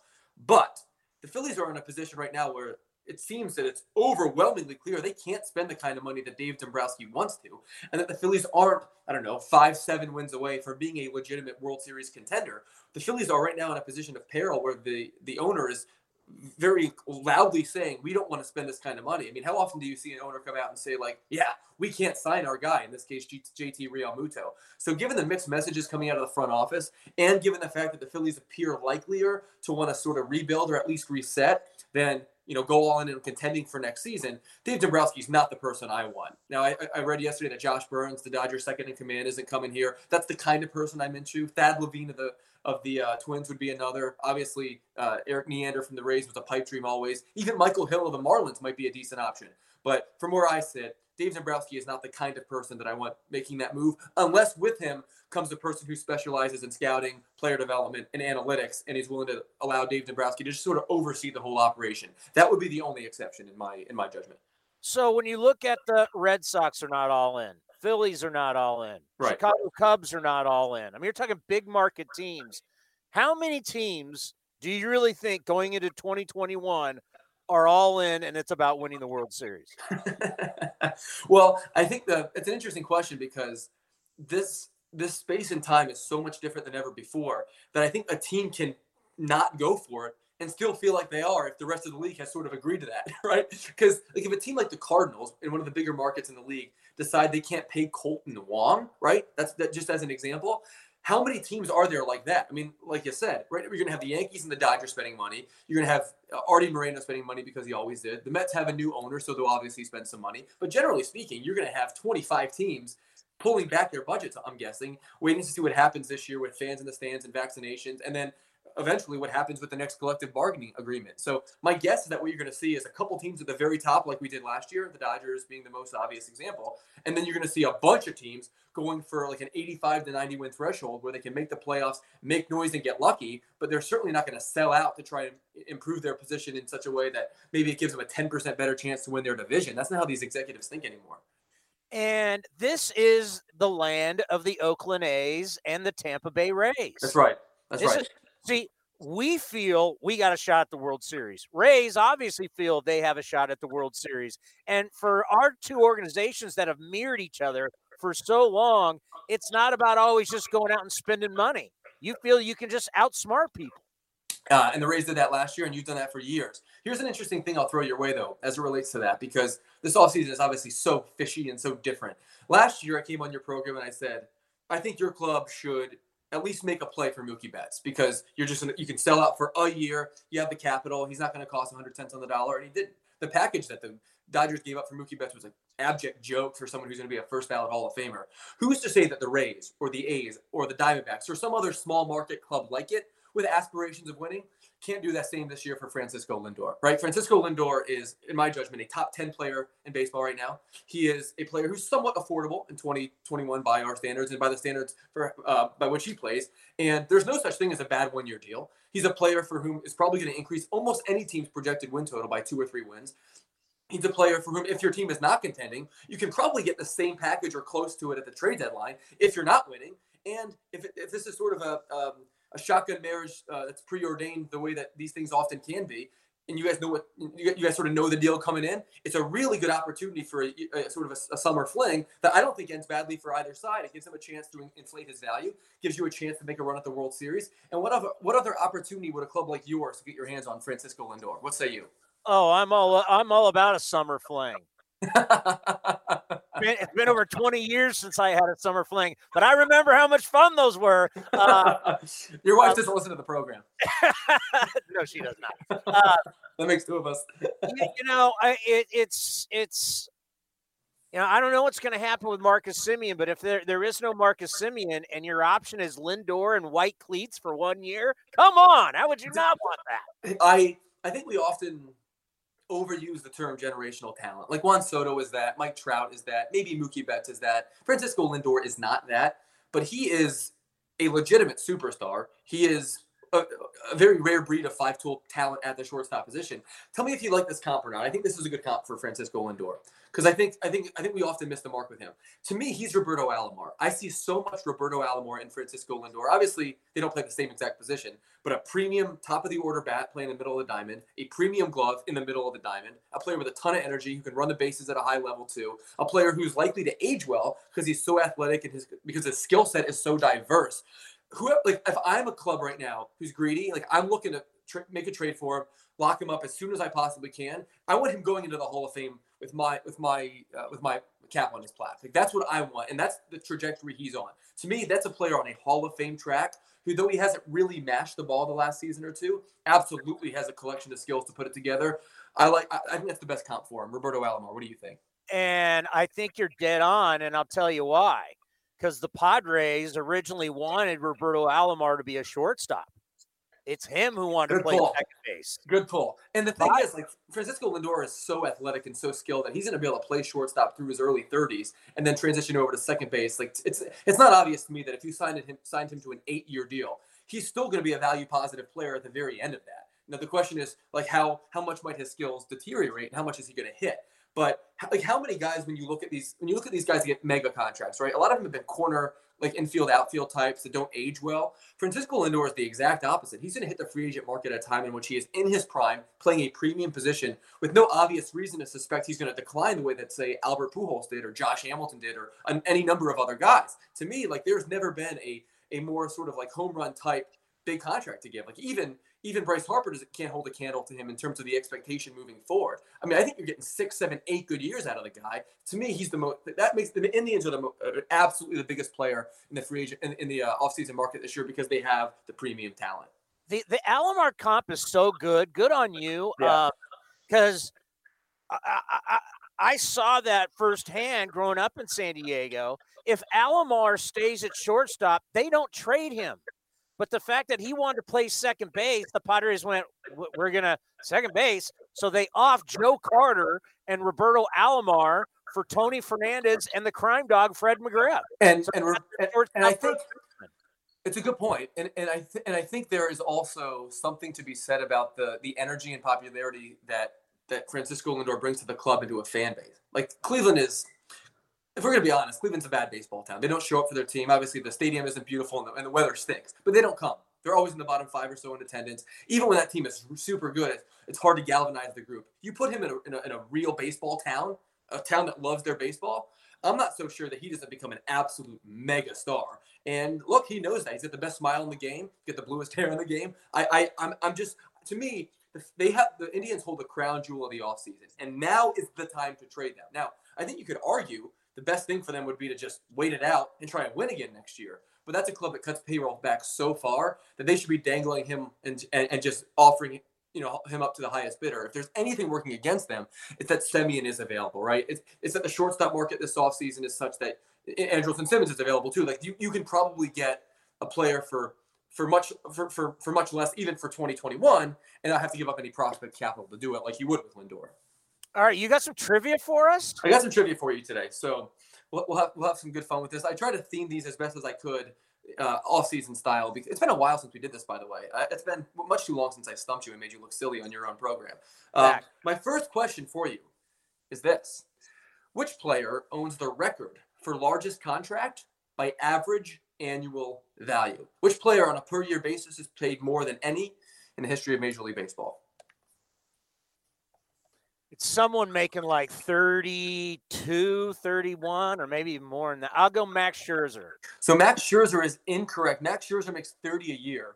He's high on this list. I'll give you another crack at this. It's a pitcher with an active contract. Obviously, it's an active contract, but it's not Scherzer. It's actually a different arm. It surprised me when I looked it up this morning. This is the reason I'm asking. Kershaw? No, the answer is Garrett Cole. Garrett Cole's deal last year. Wow. Garrett Cole's deal last year off 36 a year. So, and I totally had forgot about this. So Mike Trout had previously on the record at 35.5, and then Steven Strasburg and Rendon are next at 35 each, 35 flat. But Garrett Cole on an average annual value basis, $36 million, the highest paid player in Major League history by that standard. All right. They're all the guys that were recently signed. Correct. And I suppose that should be encouraging for players now at the top of the market that can think to themselves, well, maybe I can still get if you're a premium talent, we'll still pay you like a premium talent. Speaking of premium talents, I asked this question with the backdrop of JT Realmuto being our next item of conversation. Who are the only 2 catchers to ever sign a 9-figure contract, $100 million plus contract? Only 2 catchers have ever done it. $100 million deal. Yeah. Pudge Rodriguez. Pudge never did it. Pudge did smaller deals. Pudge did smaller deals. He's also a little bit early for most of these guys are more recent too. God, a catcher that signed for $100 million. Who, Cody? See, Cody sits there from the catbird seat and acts like he knows everything. One of them's Buster Posey. Buster Posey is one of them. He signed he owns the second largest catcher contract ever. He signed a 9-year, 167 in the 2012-13 offseason with the Giants. So that's one. The other one here Brian is for McCann? 184. It was also an extension. It's not Brian McCann. It is not Brian McCann. Brian McCann made an awful lot of money in his career, but he never signed a deal of that. Joe Mauer. Joe Mauer is correct. Good pull. So Joe Mauer signed an 8-year, 184 with the Twins in the offseason between 09 and 10. We've talked about this before. At least I recall us doing so. But where do we stand on Joe Mauer's Hall of Fame candidacy? Yes, in. You're yes in. I think he's a fence guy. Yeah, I'm more in line with you. Like the peak was extraordinary, but you have to sustain it a little bit. Like he's out of the game. Like he's pretty much a useless player by his early 30s. It was all once you got him out of the Metrodome, he couldn't put up numbers. Yeah, he was definitely a product of his environment there. So I'm with you on that, Chris. I think Mauer was an extraordinary player, and I think he'll actually be the kind of guy who, stat geeks like me can make the numbers really sing. I don't think you might have the chance to do that with Posey too because of all of his accolades, but those are both interesting cases we can touch on another time. I asked this question because of Trevor Bauer's free agency. So he won the Cy Young Award last season, of course, for the Reds. They had never had a Cy Young winner, which means there are only 3 teams remaining that have never had a pitcher win a Cy Young Award. Only 3. How many of those can you pull? Rockies. The Rockies never have and never will have a Cy Young winner. That's correct. That's kind of a no-brainer. Correct. They got to win the Cy Young. That's right. Marlins. The Marlins is also correct. They have never had a Cy Young winner, although God rest his soul, Jose Fernandez would have almost certainly won one. He was absolutely electric. Ubaldo Jimenez once finished 3rd. There was that one year that you might recall at the All-Star break. He was like a sub-1 ERA. Because I'm thinking of teams that haven't been great and they're kind of they are expansion teams. And there's only one more. Jose Fernandez finished 3rd once and 7th once. I'm going to say the Texas Rangers. Oh, my gosh. Ding, ding, ding. The Texas Rangers are the 3rd team. That is correct. They have never had a Cy Young winner, which is always can provide my friendly reminder that Nolan Ryan never won one, which most people don't know. I'm not sure he's the best pitcher to never win a Cy Young Award, but I think you could easily argue that based on all the value he produced everywhere he went throughout his career, that he could be number 1 on that list. Let's see here. I got 2 more questions for you. Who was the first player to ever sign?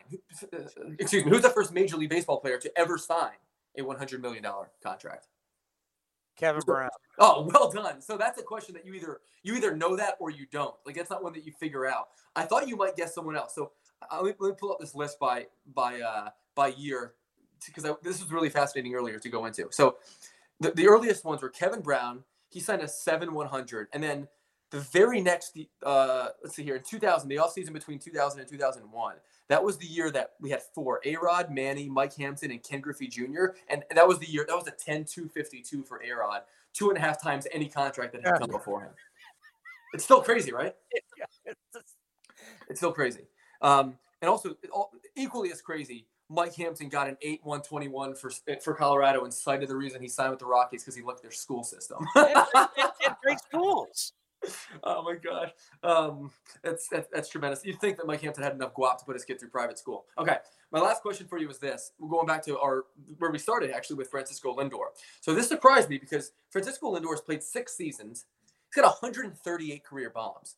That ranks 3rd among shortstops all time. So what I looked at was most home runs among shortstops through 6 seasons. Who are the only 2 with more? I got to go A-Rod. A-Rod is correct. So A-Rod hit 148 home runs in his first 6 seasons. A couple of those were abbreviated. That ranks 2nd on this list. Second? Second. And you'll know if you don't get it, you'll kick yourself, I think.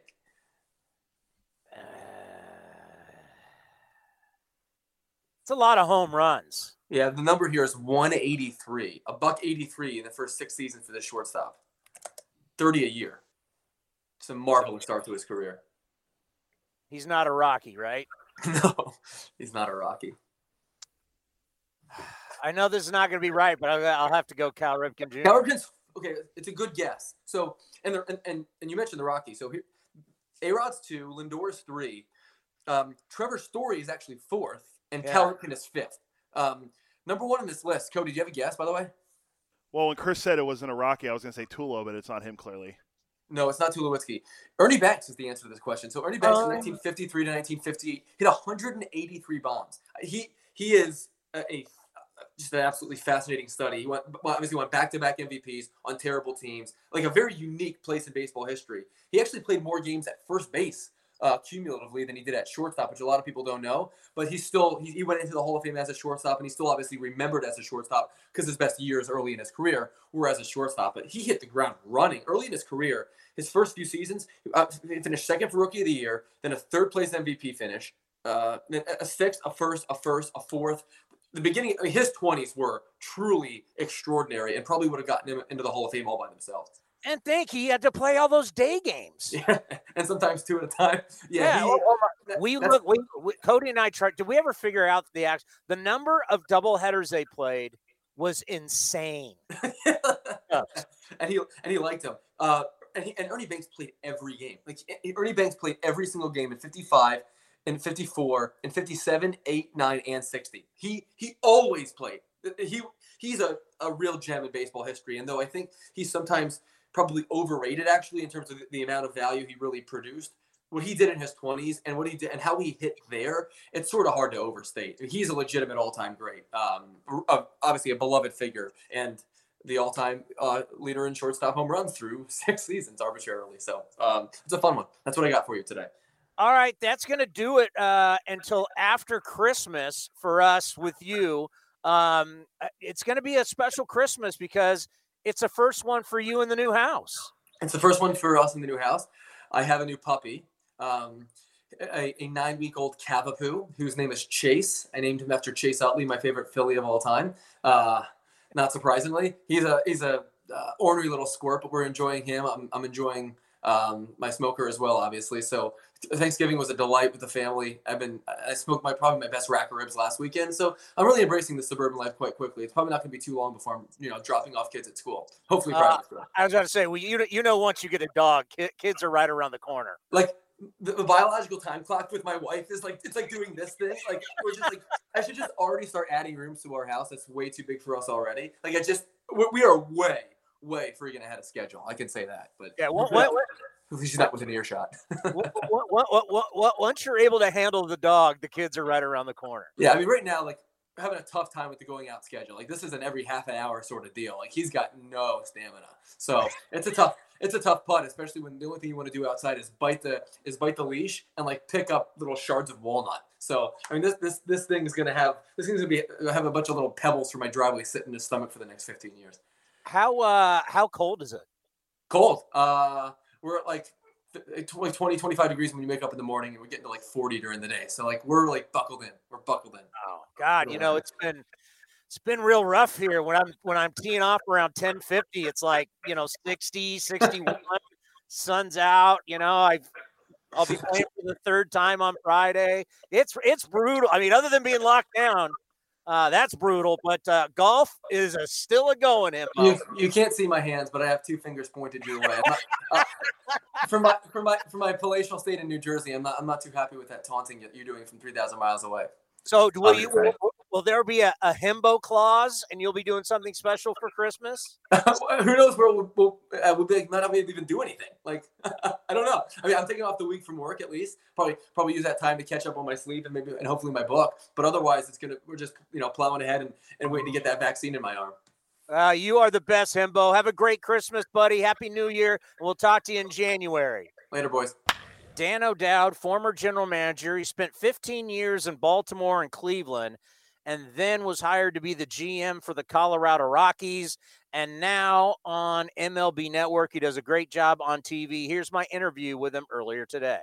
As I told him in San Diego, we'll tell him again, he's my favorite GM, MLB Network. Dan O'Dowd is with us here. And Dan, it is hard to believe that the last time we talked was down in San Diego.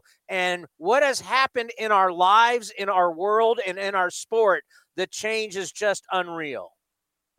Chris, first of all, thanks for having me on. And I know that I'm the only GM at the network, so to speak. So I guess I'm glad I'm your favorite GM. Oh, you keep all those guys straight. That's what I love. It's incredible what's happened to us. It's just surreal. And it shows you how unpredictable life is and how adaptable you have to be, because it seems like every single day you're dealing with another set of issues that you really are truly unprepared for. And it's been sobering this last, ever since the whole thing started. It's been very sobering in our entire country, and certainly it's affected the sports world dramatically. Yeah. What do you think it would be like? And we just don't have to talk baseball. It could be NBA, hockey, it could be NFL. And what do you think it's like to be someone who runs an organization as a general manager in a time like this? It's first of all, it would be hard for me to wrap my arms around it because I've really never experienced anything like this. But I would think in doing the job itself, you're probably every single day anticipating problems, and problems that probably don't have solutions to them. So you're just trying to survive each day and accomplish what you feel like you can accomplish, and only try to take things one day at a time, not looking certainly in the past, but not looking too far in the future. And realizing that the way you've operated up to this point in time is totally different than the way you're going to operate now and potentially moving forward.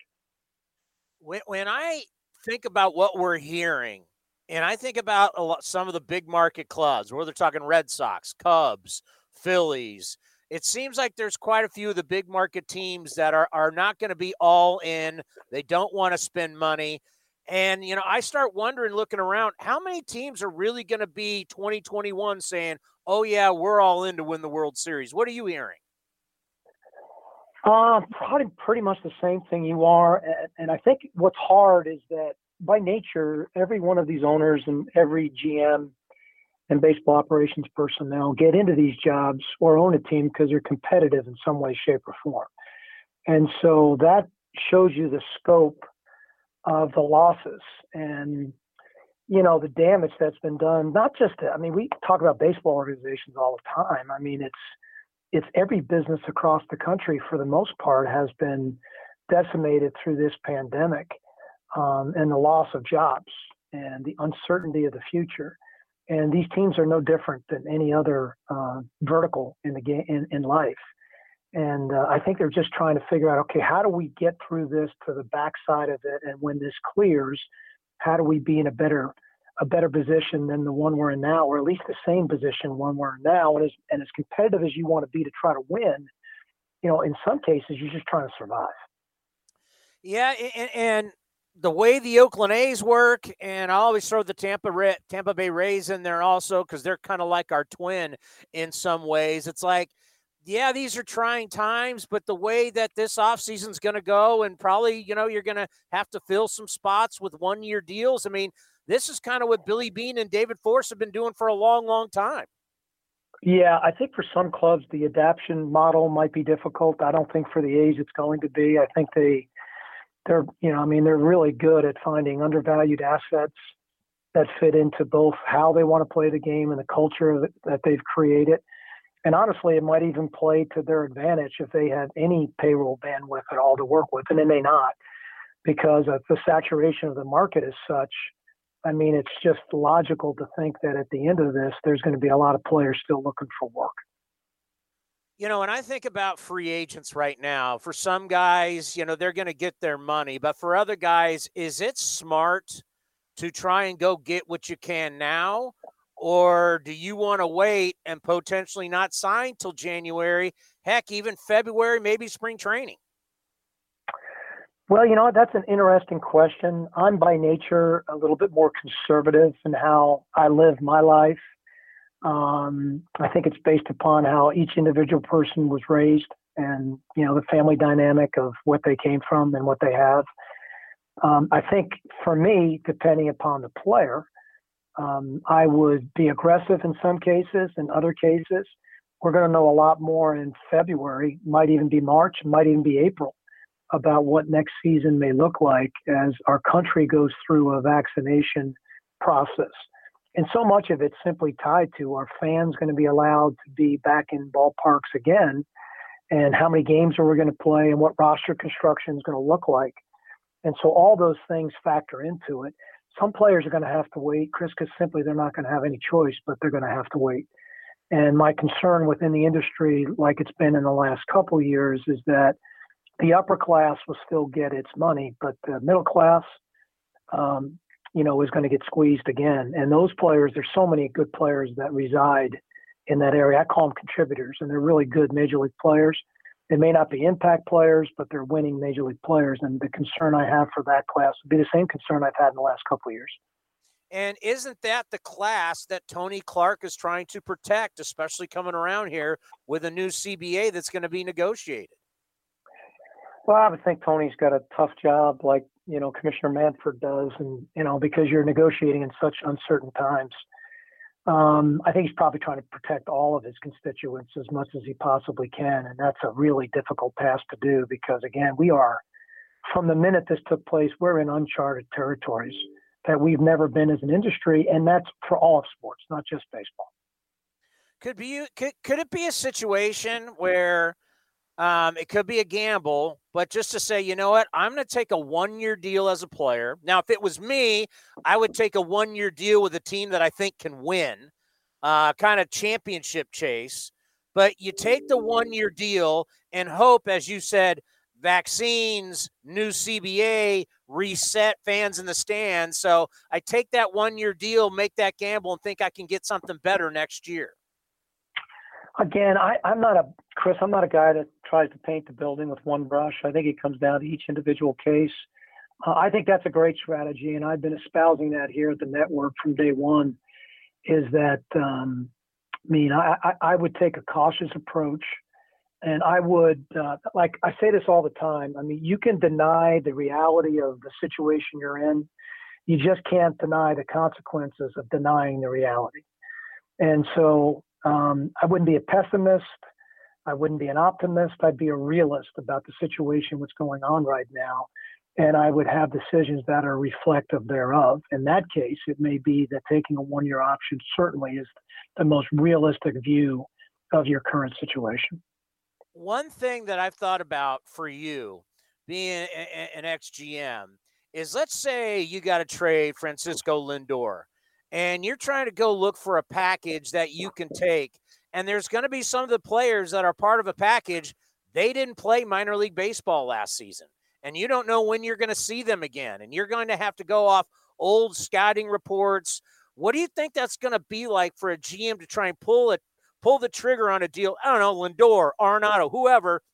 And you want this big crop of minor league players. And you don't know what these guys have been doing for the last year plus. Well, it's challenging. I think you're going to lend yourself to the players that have played for a longer period of time, unless it's someone that's just come out of the draft and you have all your free agent scouting reports on him, that you're going to probably go to a database that's reflective of, multi-year reports and players that are probably a little bit closer to the big leagues rather than, some of those lottery gambles of high upside guys that are down further in your system that you probably don't have a wealth of information on. Yeah, that's got to be tough. And especially when you're trying to trade somebody, of the kind of stature of the players. It's been a while since you've Colorado, but, knowing what you know about Nolan Arenado, I know a lot of teams would love him. He makes a lot of money, but it just seems like there's been a rift there. What do you think happens with the Rockies third baseman that we thought was going to be the face of the franchise? I don't think he ends up anywhere. Especially this offseason. I don't see a lot of clubs taking on large contractual commitments with such uncertainty moving forward in the future. And I can't imagine the Rockies wanting to eat or swallow a ton of what's left on his guaranteed deal because he's such a great player.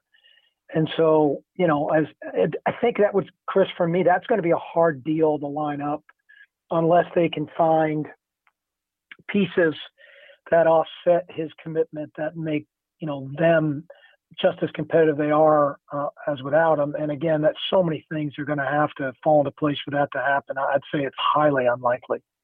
Let's end on this. Ever since MLB Network came around, so different back in the day where you just have like Baseball Tonight on ESPN, which was just a half hour or hour show.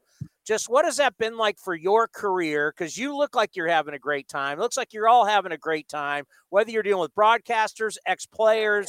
Just what has that been like for you being a part of this network? Oh, it's been a tremendous blessing for me, Chris. I wouldn't even know how words could explain it. One, it's great.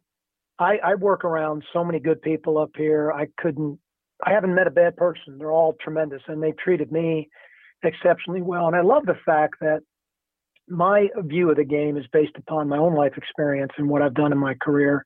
And everybody I've met, their view of the game is very different than my view of the game. And I've learned a lot. That's the one thing about the game of baseball. If you're humble enough to realize how challenging a game it is, you realize you're always learning at the game.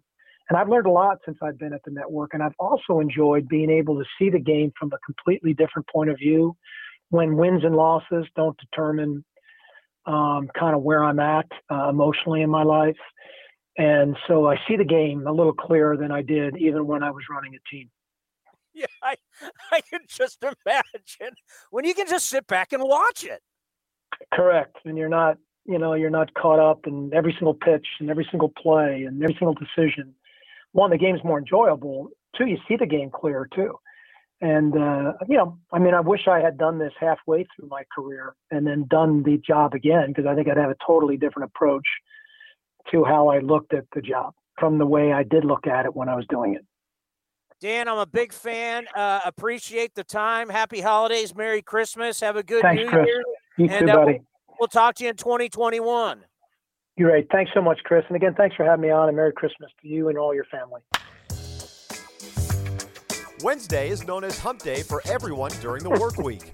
But on A's Cast Live, Wednesday means one thing. It's time for 30 uninterrupted minutes with the two-time World Series champion, two-time All-Star, two-time Rawlings Gold Glove winner, A's analyst on NBC California, and the face of the franchise, Ray Fosse. Good afternoon, Ray. Tony, good afternoon to you, and Cody, to you as well. I know you guys are just moving right along on this holiday season, and the virtual winter meetings are in place, and I know you'd rather be on site, but unfortunately that's not happening. So everything is good. Everything's going fine. Let's just hope everybody can enjoy the Christmas time, the whatever religion they're celebrating during this period of time. But it's a special time of the year, and best to you and Cody and your families as well. Have you ever had a chance to go to the winter meetings? I have not, and I have no desire to.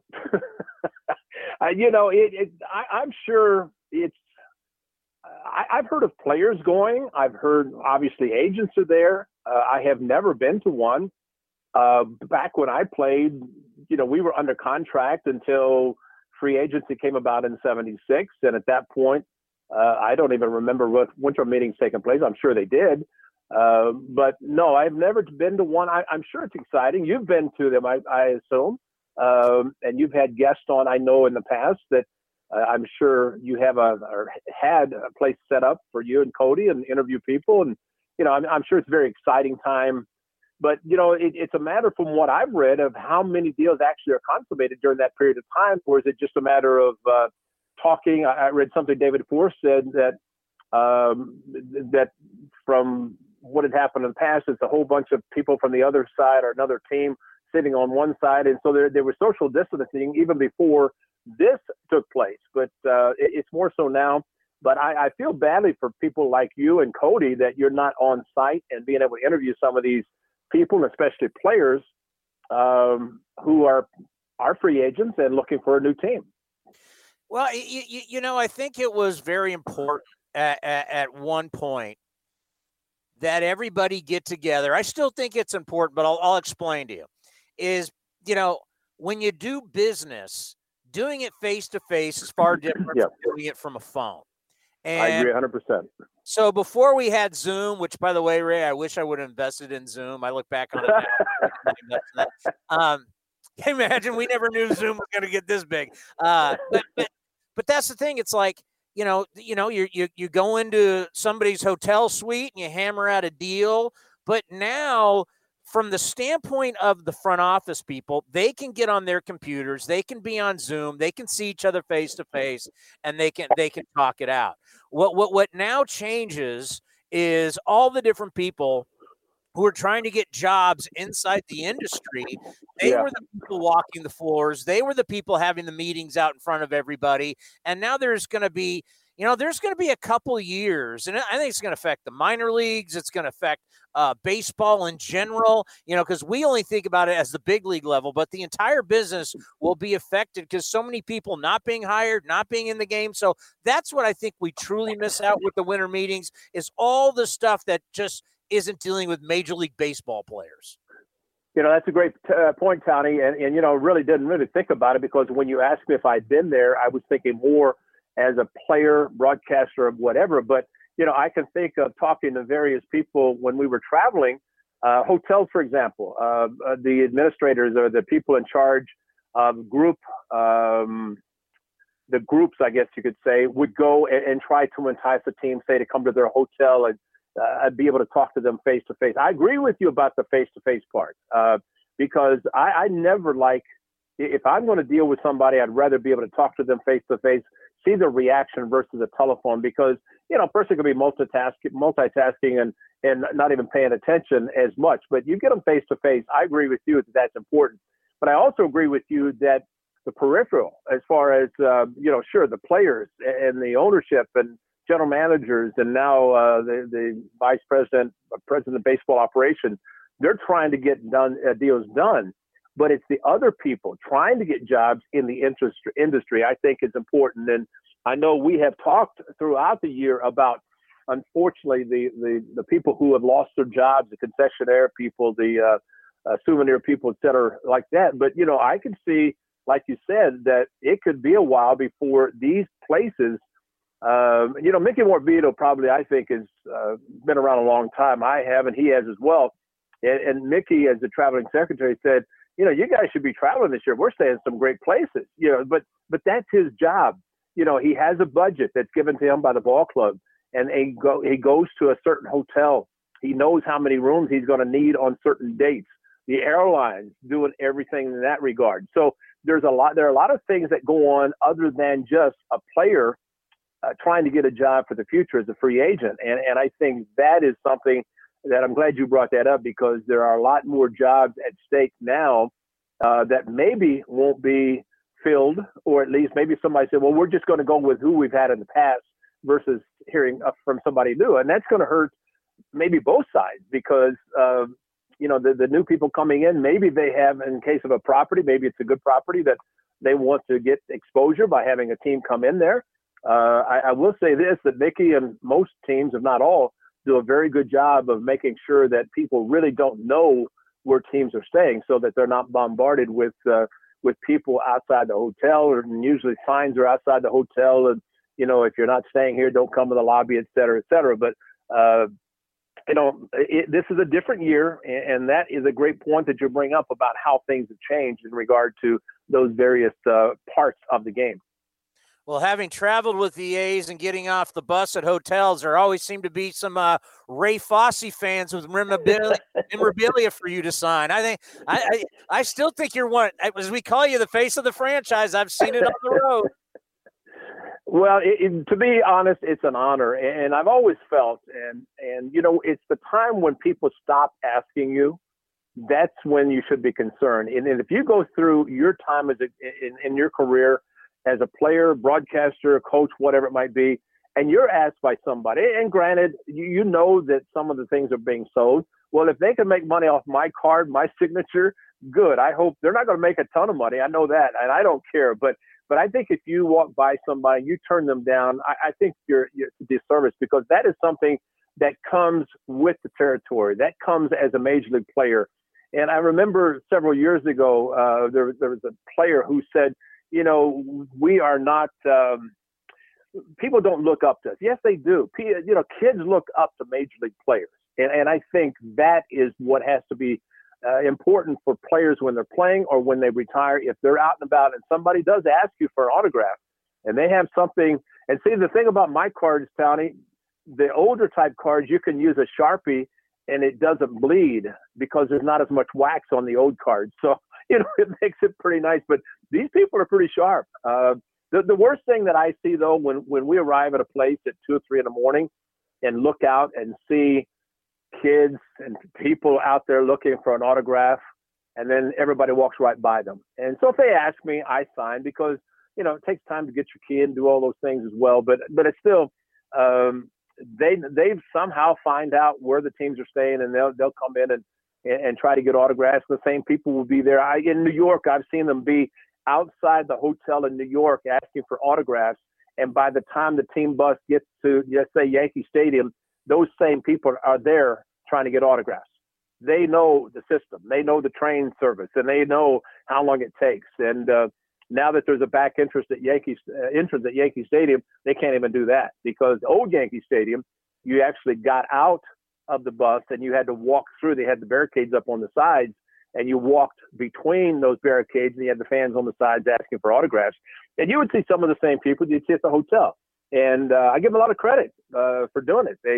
A lot of times they're collectors, and that's what they want to do. And I had someone tell me, a father say to me one time, he said, you know, all my son wants to do is collect baseball cards and get autographs. I said, so? I said, he's not getting in trouble, is he? Because if you're doing that, you're not getting in trouble. And I think there is nothing wrong with collecting cards, which I started to do when, you know, I was about 5-6 years old myself, and different times then than now, as far as the grading of the cards and stuff like that. Times have changed as baseball, but still, it's a great part of the game. And I still enjoy being out at Heritage Park in Cleveland with you, Townie, and being able to be a part of what Bobby DiBiasio did out in Cleveland in center field, and you got a chance to see that firsthand. Yeah, absolutely beautiful the way that the Cleveland Indians have honored the great players that have played inside the organization. And, you know, Ray, as a pro athlete, you're a creature of habit. And there's like certain times in the off season where you start saying, you know, I'm going to start lifting now. I'm going to start running now. I'm going to start throwing now. Or it's this date where I'm going to really start hitting. You went through that last year as a baseball player, and then you got shut down. And then you had to wait, and then it was summer camp. If you're going into this season, are you going to wait a little bit to see if you've got some knowledge of when things are going to start? Because the last thing you want to be doing is heating up, cooling down. Yeah.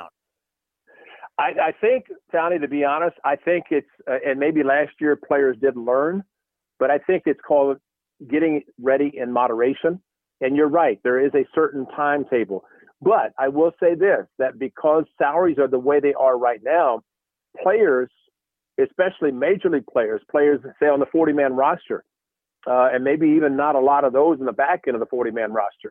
But if they got a good bonus, maybe they don't have to work. But I think in the case of a major league player, with the minimum salary being what it is, and with salaries being what they are, I think what a player can do when the season ends, he may take a week or 2 weeks to shut it down, but then start gearing it up again.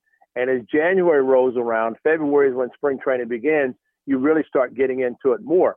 I do not think that players today completely shut it down like we did. And I say we in my era because we worked in the off season. I had jobs because you're making $7,000 to $12,000 a summer. You can't sustain your lifestyle or any sort of a lifestyle in the wintertime. And if you have a family and you have children, you have to do something to bring in some money. But if you have even the minimum salary, you can save enough that you can go through the off season. But I think what's going to happen is that players did learn from last year. As they go into 21, they may say, we don't know exactly what's going to happen. I think sooner than later, they are going to have some idea of what's going to be happening in spring training, when it's going to begin. But I would hope that, again, it's done in moderation, that you try and, you know, you hear us say during spring training, the peaks and valleys of things that say happen during mid-spring training, where a pitcher gets a dead arm. He gets that because he's worked to get ready to pitch, and you know as a pitcher, but then all of a sudden you're in the competition, and what you've done to get ready with your arm strength and your legs, it's not the same as being on the mound, let's say in spring training. And that's why Scott Emerson, the A's pitching coach, and I'm sure all the other pitching coaches, gradually build up their pitchers to get to the point where they're ready to go by opening day. Now, if we don't know when opening day is, I think it can be backed up, but I don't think it's ever going to be to the point where a player is going to completely shut it down. I think Liam Hendriks had a great season, a 60-game abbreviated season, because he threw during the shutdown like he was getting ready for spring training, and I think that helped him. You don't have to overthrow, but just throw. Get your arm loose. Make sure that you can do things that once it's decided of when it's going to start, you can say, okay, I can start gearing up. Because when they do decide, there's still going to be plenty of time, whether you're a pitcher or position player, to get ready. And if you're not ready, all you have to do is say, I'm not ready, and they're not going to push you. But, you're right. Players are creatures of habit, but I think a lot of them learned from last year, and going into 21, I think they're going to learn even more and maybe wait to see what's going to be happening. But I don't believe players are going to completely shut it down and wait and wait and wait. And all of a sudden, you maybe you gain some weight, you try to lose the weight. But if you do it in moderation and you kind of stay in shape, keep the legs in shape, keep your arm in shape, that when they decide when it's going to start, you can gear up because you kind of know that's going to happen. And I believe this year, kind of going into 21, and again, I'm speaking only from my standpoint of what I think. I think based on what did happen in 2020 and going into the 21 season, that once the commissioner decides, okay, we're going to start X date, X number of people can be in the stands, and we're going to have some sort of, obviously the players have to agree, but I think going into 22, when the CBA expires in December, a year from now, I think they're going to be more concerned about playing as much as possible this year, not knowing what's going to happen in 22. So I think there was a learning process in 2020 that's going to help in 21. But I think from what you're talking about, there's going to be plenty of time once it's decided when spring training is going to start, when the season's going to start, and then they can go forward and be ready to go. I don't think, personally, I don't believe there's going to be a spring training, shut it down, and then not know when it's going to start again. I think they would wait until they can get some sort of a definitive date for spring training to start, knowing that, okay, you're going to go in spring training, the season's going to start at this time, and we're going to go into it without any hesitation. Yeah, I agree with you on that one, and I can't wait to hear that date so we can really start preparing for it. Ray, in certain sports, it's easier to chase championships, whether it's football, basketball, hockey. I just, talking to a lot of different people lately and knowing that the climate is not what you want it to be. And it may just be better to say, you know what, I'm going to try and sign. Like, you didn't have to chase championships. You got traded to it, 1-2 quick ones, and there you had championships. If I'm a Ray Fosse and I'm a free agent and I haven't won a championship yet, wouldn't it be ideal to say, you know what, I'm going to sign a 1-year deal and I'm going to sign with, I don't know, Dodgers, Yankees, A's, Rays, somebody that's going to have a chance to win a championship, and then everything gets reset. I agree 100%, and I would say more, but you can't go more than 100% because that's the maximum. But I agree with you, because if you're in that category. Now, David Force was asked about, let's say, the bullpen. 80 relievers are on the market, 80.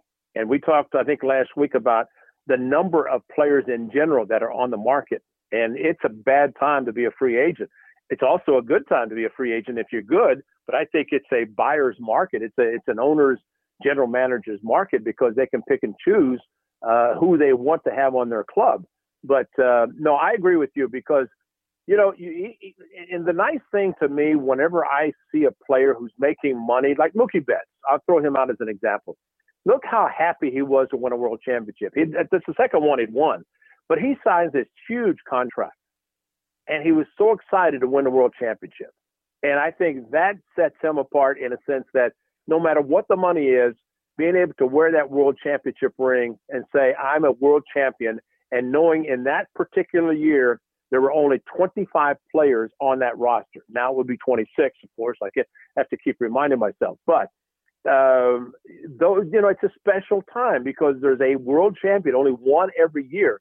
And if you can sign a 1-year deal and you can be a world champion, let's say, as you're talking about, the next year things are back to normal, your resume shows you're a world champion. It shows that you know what it's like to win. You know what it's like to be able to pass that information on to players who are sitting next to you or playing next to you that have never won, because now you can talk to them saying, I've been there. I know what it's like to go through the wild card, the division, the league championship, and the World Series to be world champions. I mean, you're looking at a lot of baseball games that you have to win in the month of October to become a world champion. So when you do become one, you set yourself apart from a lot of other players who have played the game.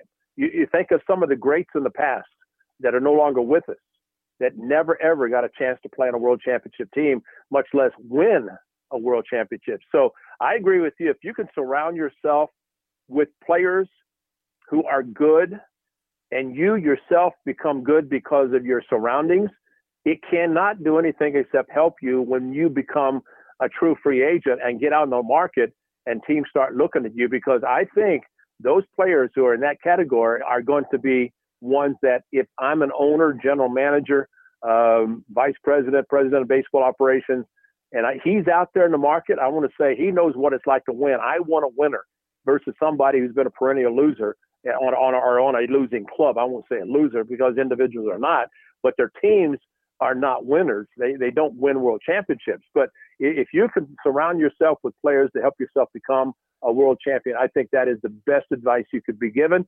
And I hope people and players are listening to that as they are going through this week and going through the free agency and getting ready for the 21 season.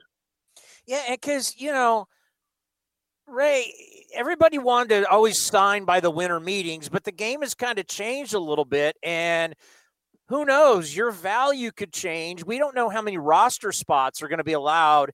Is it 26? Is it 28? Yeah. Is it 30? I mean, and that can change your value with the team, and it may be better for you to sign in February. Well, I agree. And you look at Bryce Harper and Manny Machado, was spring training for them, wasn't it, that they signed their contracts? And so, no, I agree with you that if you can wait and determine the market at that time, yeah, I think it's going to be good.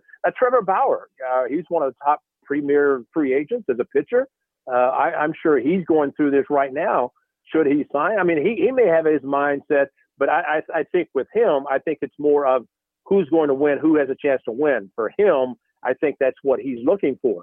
But if it means having to wait a little bit, what's wrong with waiting? What's wrong with waiting to see exactly what's going to be happening in 2021? Because maybe if you're a free agent and you're looking for a multi-year deal, maybe you're not going to get it if you sign too early, or you may say, I want to wait just to see what the market's going to be bearing and be able to do it that way. But, that's an excellent point. And that's why I say a lot of times here we are, a couple of weeks away from Christmas and the holiday season, where maybe the general managers and ownership, they're talking about signing a free agent or general managers making a trade, that maybe the groundwork has been set. But I agree with you that it's probably not going to be consummated until after the first of the year, and maybe even closer to spring training. I don't believe, players, and we go back to the thing about that when you start getting in shape, because players are in shape. It's not like you're working at a job and not doing anything to get yourself or keep yourself in shape. I think that players are able to sign as late as some do, because when they do sign, they can step right into spring training and, as a position player, take a few rounds of batting practice and say, I'm ready to go, because they have been taking batting practice. Or a pitcher has been throwing, maybe not the live hitters, but throwing and ready to go. So he throws a few rounds of batting practice and he's ready to go. I think it's different in that regard now that it has been in the past, or was in the past, to the point that, we can do that. We can see some of those late signings. Tony, I do want to clarify something I said last week, and it kind of bothered me, because when we're talking about Sonny Gray and Ryan Ruoff getting a base hit, it's that Bob Feller is the only pitcher to have pitched a no-hitter on opening day, not a complete game, which I incorrectly said. And I know there's some people listening saying, you don't know what you're talking about. But, I knew there was something wrong with what I was saying. But when Sonny Gray had the no-hitter going, it was, could he match what Bob Feller, the only one that has ever done, and still he's the only one that's ever pitched a no-hitter on opening day. So I wanted to clarify that before we close this out. Well, I got to say this. Earlier this year, you said, if you're the Texas Rangers, why would you shop Lance Lynn when you need Lance Lynn? What did you think when you found out the White Sox acquired him? Well, I thought the Texas Rangers was saying, we have a brand new stadium and we're going to be bad, because he was their ace. And, you talk about a good deal for the White Sox. And, we said before, or I know I said before, and I strongly believe that if Tony La Russa had been manager, the A's might not have gotten through the wild card game, because with Lynn now added to our wild card series, but with Lynn now, he would have been pitching that third game. That would have been a different story for the Athletics than what it turned out, because Giolito pitched a great game. The A's got to Dallas Keuchel in game 2. And then every pitcher on the White Sox staff pitched in game 3, and the A's won it, which I'm glad they did. But I think what Lance Lynn is going to do for that rotation, I think of two things. Number one, Jerry Reinsdorf, the owner, I think he wants another world championship badly. So he's willing to make a deal and not worry about the future. If it happens now, we'll take it. And I think for Tony La Russa to come back, and I think I read that Lance Lynn was the first pitcher that when he pitched for the Cardinals, that Tony La Russa managed him there. So now he gets to manage him again and have him be in their rotation. They've got a very good club. If they can stay healthy, that Central Division is going to be very, very tough for anybody other than the White Sox to win. I was, for $8 million, considering he signed a $30 million deal for 3 years, and I guess it was front-loaded. Normally they backload them, but from all indications, it was $8 million for him for the 2021 season. That is a great deal for someone who can pitch as well. I don't like this inning thing. He can eat innings. I like a guy who can pitch and pitch well. Lance Lynn can do that. And I don't care how big he gets, what kind of beard he has, but I think he's going to be outstanding for the Chicago White Sox, because they have a good rotation, a good club. Now, as far as the Rangers, they've already told Elvis Andrus, you're not playing shortstop. You got the Gold Glove third baseman, Connor Falefa, who's gone from third base to shortstop. And, who knows what's going to happen there. But I don't think they're going to be – maybe they'll be like the Seattle Mariners in the Western Division. Maybe it will be kind of a three-team – 3-2, I don't know. 3 teams. With Houston, the Angels are kind of going in the same direction, trying to win. And we know what the A's are trying to do. So, yeah, I think from the Rangers standpoint, they felt, hey, if we can get something to help us in the future, let's do it. Lance Lynn was the biggest ticket. They got rid of him, which I was shocked. Because if you're going to do that, well, at least they did it so the White Sox have him for a full year. The worst thing would have been to do it at the trading deadline, because then he becomes a rental player. He's a rental player anyway. But what I'd heard originally, when he signed with the Rangers for 3 years, he only wanted 2, and the Rangers ended up giving him 3. So maybe that's why it was front loaded. And then as it turns out, it's a pretty good deal, great deal, I think, for the White Sox. And I think we see the direction that the Texas Rangers are going in. Yeah. Have you ever seen a team open up a new ballpark and say, yeah, we don't want to win? Well, the Pittsburgh Pirates opened up a new park, and they didn't win. It wasn't that they weren't trying to win. They just didn't win. And I think the lack of attendance proved to be that. But, again, before we close out, and I don't know your guest list. Cody does a great job, but we lost another great player, in the great Dick Allen, who played the one season in '77 for the Athletics. He passed away this past Monday. And what a tremendous, tremendous hitter. And I think from all indications, he was 1 vote shy of the Hall of Fame, the Veterans Committee, 1 vote shy.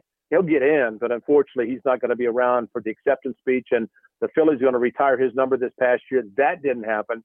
And unfortunately, he passed away on Monday. But, Tony, if you think of a hitter that can use a 42-ounce bat to hit, that tells you the man is very strong. And Dick Allen was as strong a hitter as I've ever seen. Well, we went over his numbers, Ray, and I know there's some backstories, and but I looked at the numbers and I said these are Hall of Fame numbers. Yeah, not the Veterans Committee Hall of Fame. I agree. I'll tell you a quick story. 1972, Chuck Tanner was managing Chicago White Sox. Dick Allen was playing. Gaylord Perry, who had 29 complete games. It was July. President of the American League said, if somebody manager wants to check a pitcher who he thinks is throwing an illegal pitch, he can do it. Chuck Tanner was managing on a Sunday afternoon, first game of a doubleheader. Gaylord was pitching. We had a 1-0 lead. I kept looking in the dugout. I said, what aren't you seeing?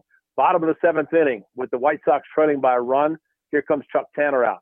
And he asked the umpire to go to the mound. Gaylord, in his sleight of hand, wiped off the back of his head.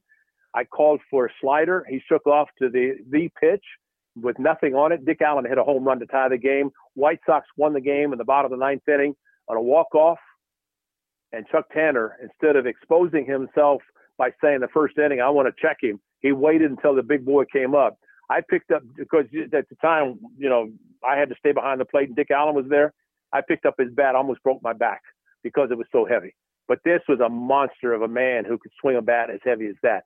But that was that new rule that was put in. But Chuck Tanner, who managed for the Athletics, and Dick Allen, who played for the A's in 77, the 1 year, he waited. He hit the home run to tie the game, and then a walk-off won it. That was one of Gaylord Perry's 29 complete games that season. There'll never be another Gaylord Perry.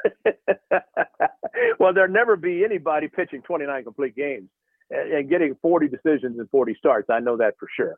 But no, Gaylord was exceptional, but Dick Allen was really exceptional too. I mean, it's sad that he passed away, but unfortunately, getting to the ages where a lot of our contemporaries are not going to be with us or not with us. But anyway, it's just it was just sad. But I hope you and Cody, like I said, have a great Merry Christmas. What's the rest of your program today? We're gonna have Billy Owens on. Great. And then we're going to have Dan O'Dowd, former GM and now on MLB Network. So we roll on. But you know what? Number one thing, Ray, have a great Christmas. Be safe with your family and the grandkids and your kids, and have a happy new year. I'll be in touch with you before we bring you on next time. But, everything, my best to your family, and we'll talk. You'll be back on the show in 2021. I look forward to it. As always, this is highlight of my week is getting a chance to talk baseball with you and know that the great A's fans are going to be back in large numbers rooting on their team. Cody, congratulations on another outstanding year of putting together a great list of guests for Townie, and Townie, to you for being able to do a great job interviewing and asking questions and keeping baseball alive on A's Cast throughout the year. Great job. As always, Merry Christmas to you, your family, Cody, to you as well. And I definitely will look forward to you after the new year, and a happy new year. And let's just hope that when that clock turns 12:01 for 2021, that we can look back at 20 and say, thank God it's over. Because there's too many bad things have happened already. But it's been a pleasure for this 2020 season, and I'm glad we got connected and being able to do this, because I really look forward to it, and just keep it going. Doing a great job. Well, thanks for the kind words, Ray. Happy holidays to you and your family, and we look forward to talking with you in 2021. I have one hard-hitting question. It's really short. Favorite Christmas song? Favorite Christmas song? Yeah, what's your go-to Christmas song? White Christmas, Gene Autry. Okay, can't go wrong there. I mean, it's been around forever, and the Cowboy. I'm just sad that the Cowboy never won a World Series when he owned the Angels, because I kind of compared him to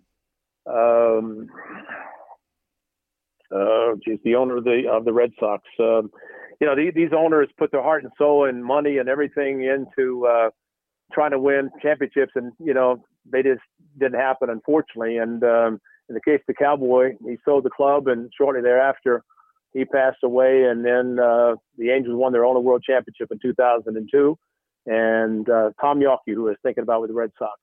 But these were country club type ball clubs, and we on the outside would look at them and say, wow, geez, these guys are getting paid all this money and they're not winning. But it was before the free agency and before what is happening right now really came into view as far as baseball is concerned. Those owners did it. And the Gene Autry, the singing Cowboy, to me, you can't go wrong with that.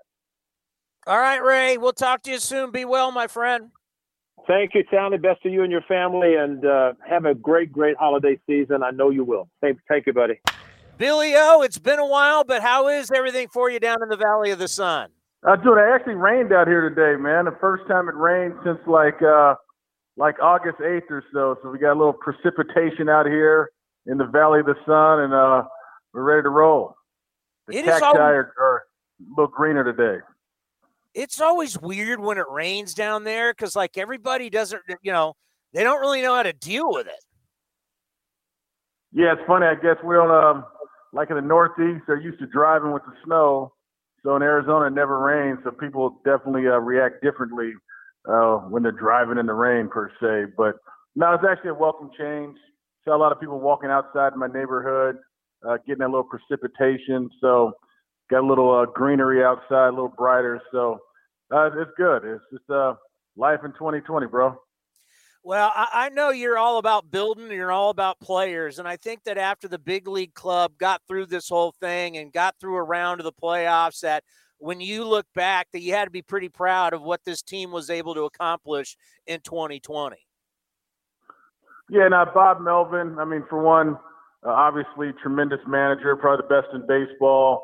For us to win a division this year, get over that hump. And actually, I've been with the A's for 20-plus years. We made the playoffs 11 out of 20 years, but we only got out of the first round in 2006. We lost to the Tigers in the ALCS that year. Miguel Ordonez against Houston Street. So for us to get over that hump, beat a talented White Sox team in the first round, and then we bowed out to the Astros in the at Dodger Stadium. It was still a great year. Guys made strides this year. Sean Murphy established himself as a force behind the plate. Jesus Luzardo got Rookie of the Year votes. And so you couple that with Ramon Laureano playing really good center field, our bookend guys in the corners, and Olsen and Chapman. And going forward, obviously Simeon, a tremendous year in person. Liam Hendricks, another guy that, outrighted a couple of years ago. Then he puts up 2 stellar all MLB first team years for us in the closing ranks. So it was a great year. It was fun. It was only one team's left standing, and that was the Dodgers in 2020, but it was still a hell of a ride.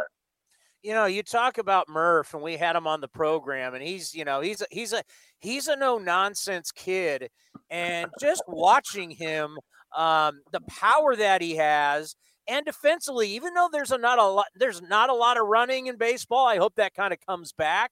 But his catch and throw ability for a guy his size, wouldn't you say that's rare? Yeah, no, he's definitely a two-way catcher. He can shut down the running game. I think he led to the American League or amongst the American League leaders in throwing guys out. His OPS is right at 833 offensively, and I can see that rising. You're talking about a guy that hit above 3 bills in Stockton right out the gate in his minor league career.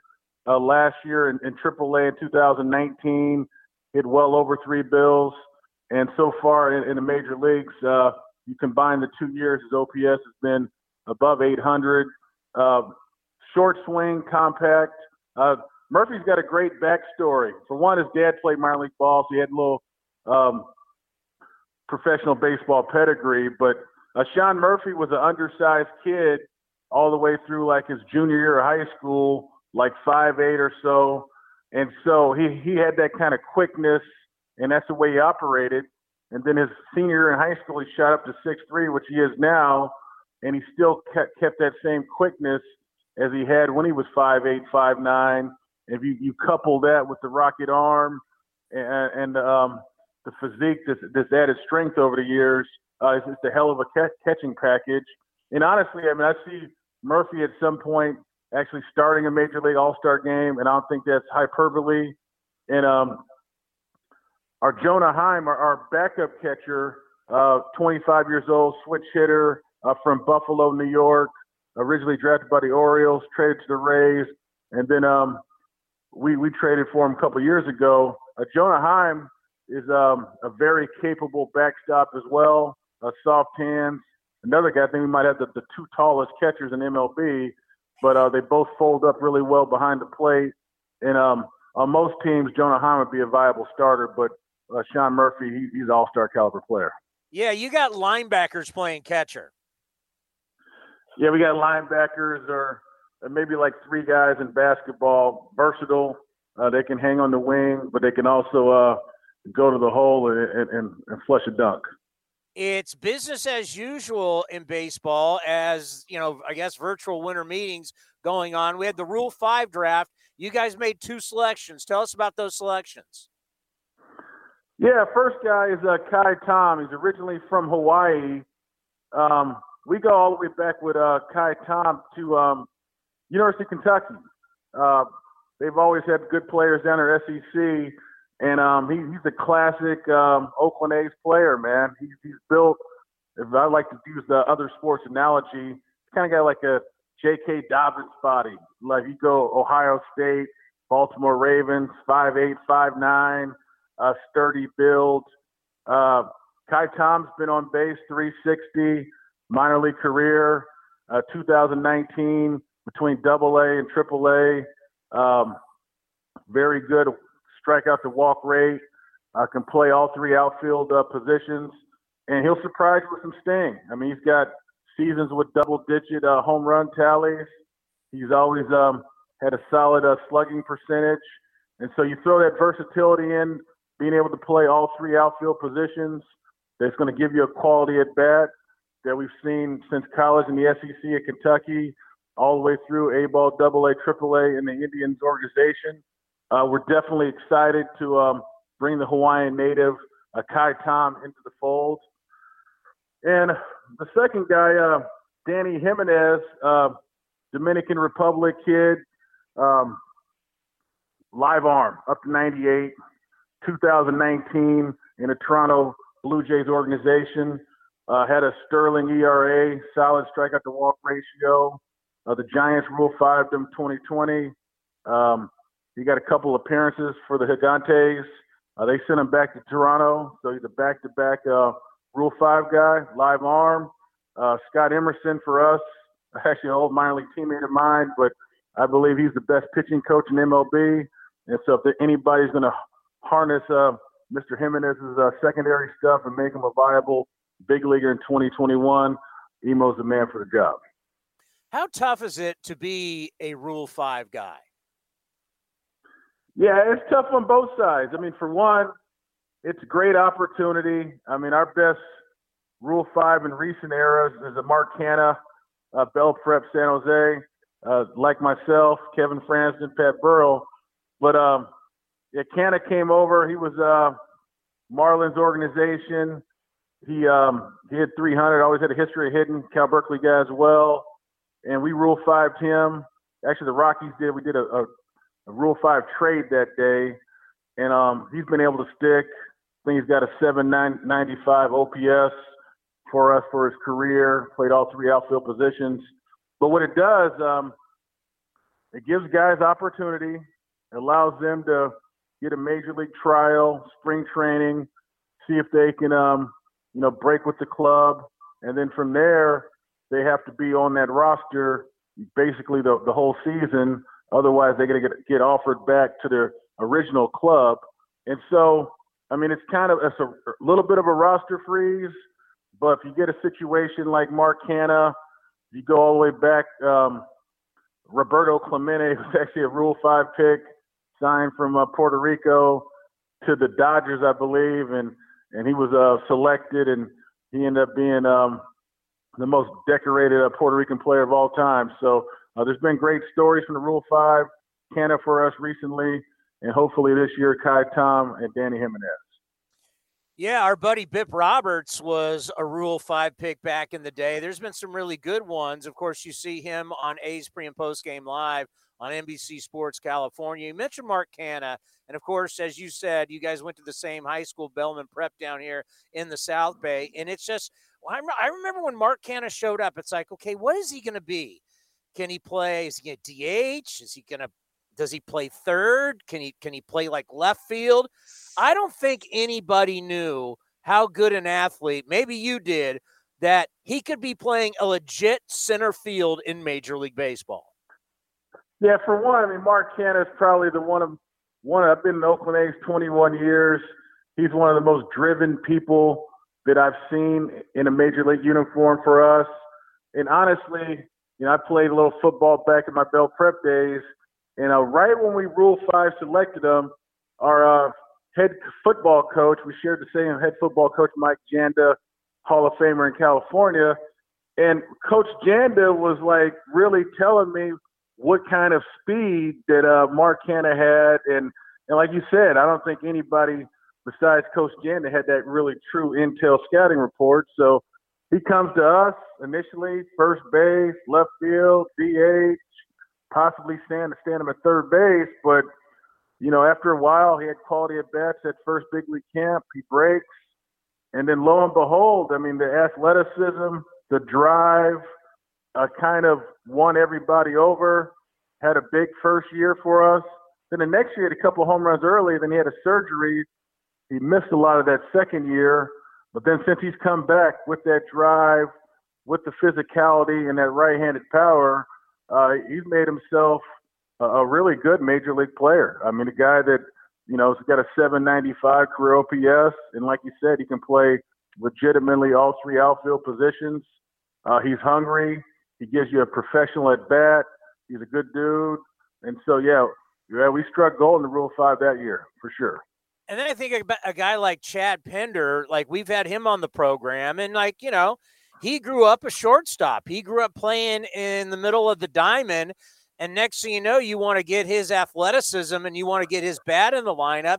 And next you know, he's going out into the outfield. At one point was playing right field, and StatCast says he was getting some of the best jumps on the ball in all of the game. So when you look at a player as a scout and you're getting ready to draft a guy, how hard is it to project, hey, I can put this shortstop out in right field someday?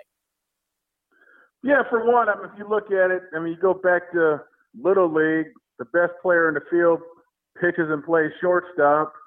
And a lot of times that goes all the way through at least high school, where the best player in the field, even like a lot of Eric Davis played center, he played shortstop in high school. So the better players normally play short initially. Then eventually they branch out when you go to college, and, you know, you have 5 shortstops and guys got to play multiple places. So when Chad Pender broke in, Dad played professional as well. Dad played at Virginia Commonwealth, actually with Jerry DePoto, the GM for the Seattle Mariners. But Chad came in. We had an incumbent at the time with Marcus Semien or somebody else already playing shortstop. And so with that, and Chad got drafted with a couple other guys, Daniel Robertson, Addison Russell. We had a couple other shortstops right around his draft class, 2012 and 2013 when he got drafted. So he showed that versatility in the minor leagues. He played third. He played second. After we made a couple trades, Chad was a Texas League Player of the Year at short. And then he, AAA, played majority shortstop, but he always dabbled at other positions. And so that year we had a crowded spring training. And actually I was kind of just going through his career at Virginia Tech, and lo and behold, he actually played a lot of outfield his freshman year in college at Virginia Tech. And so it wasn't something that he hadn't done before.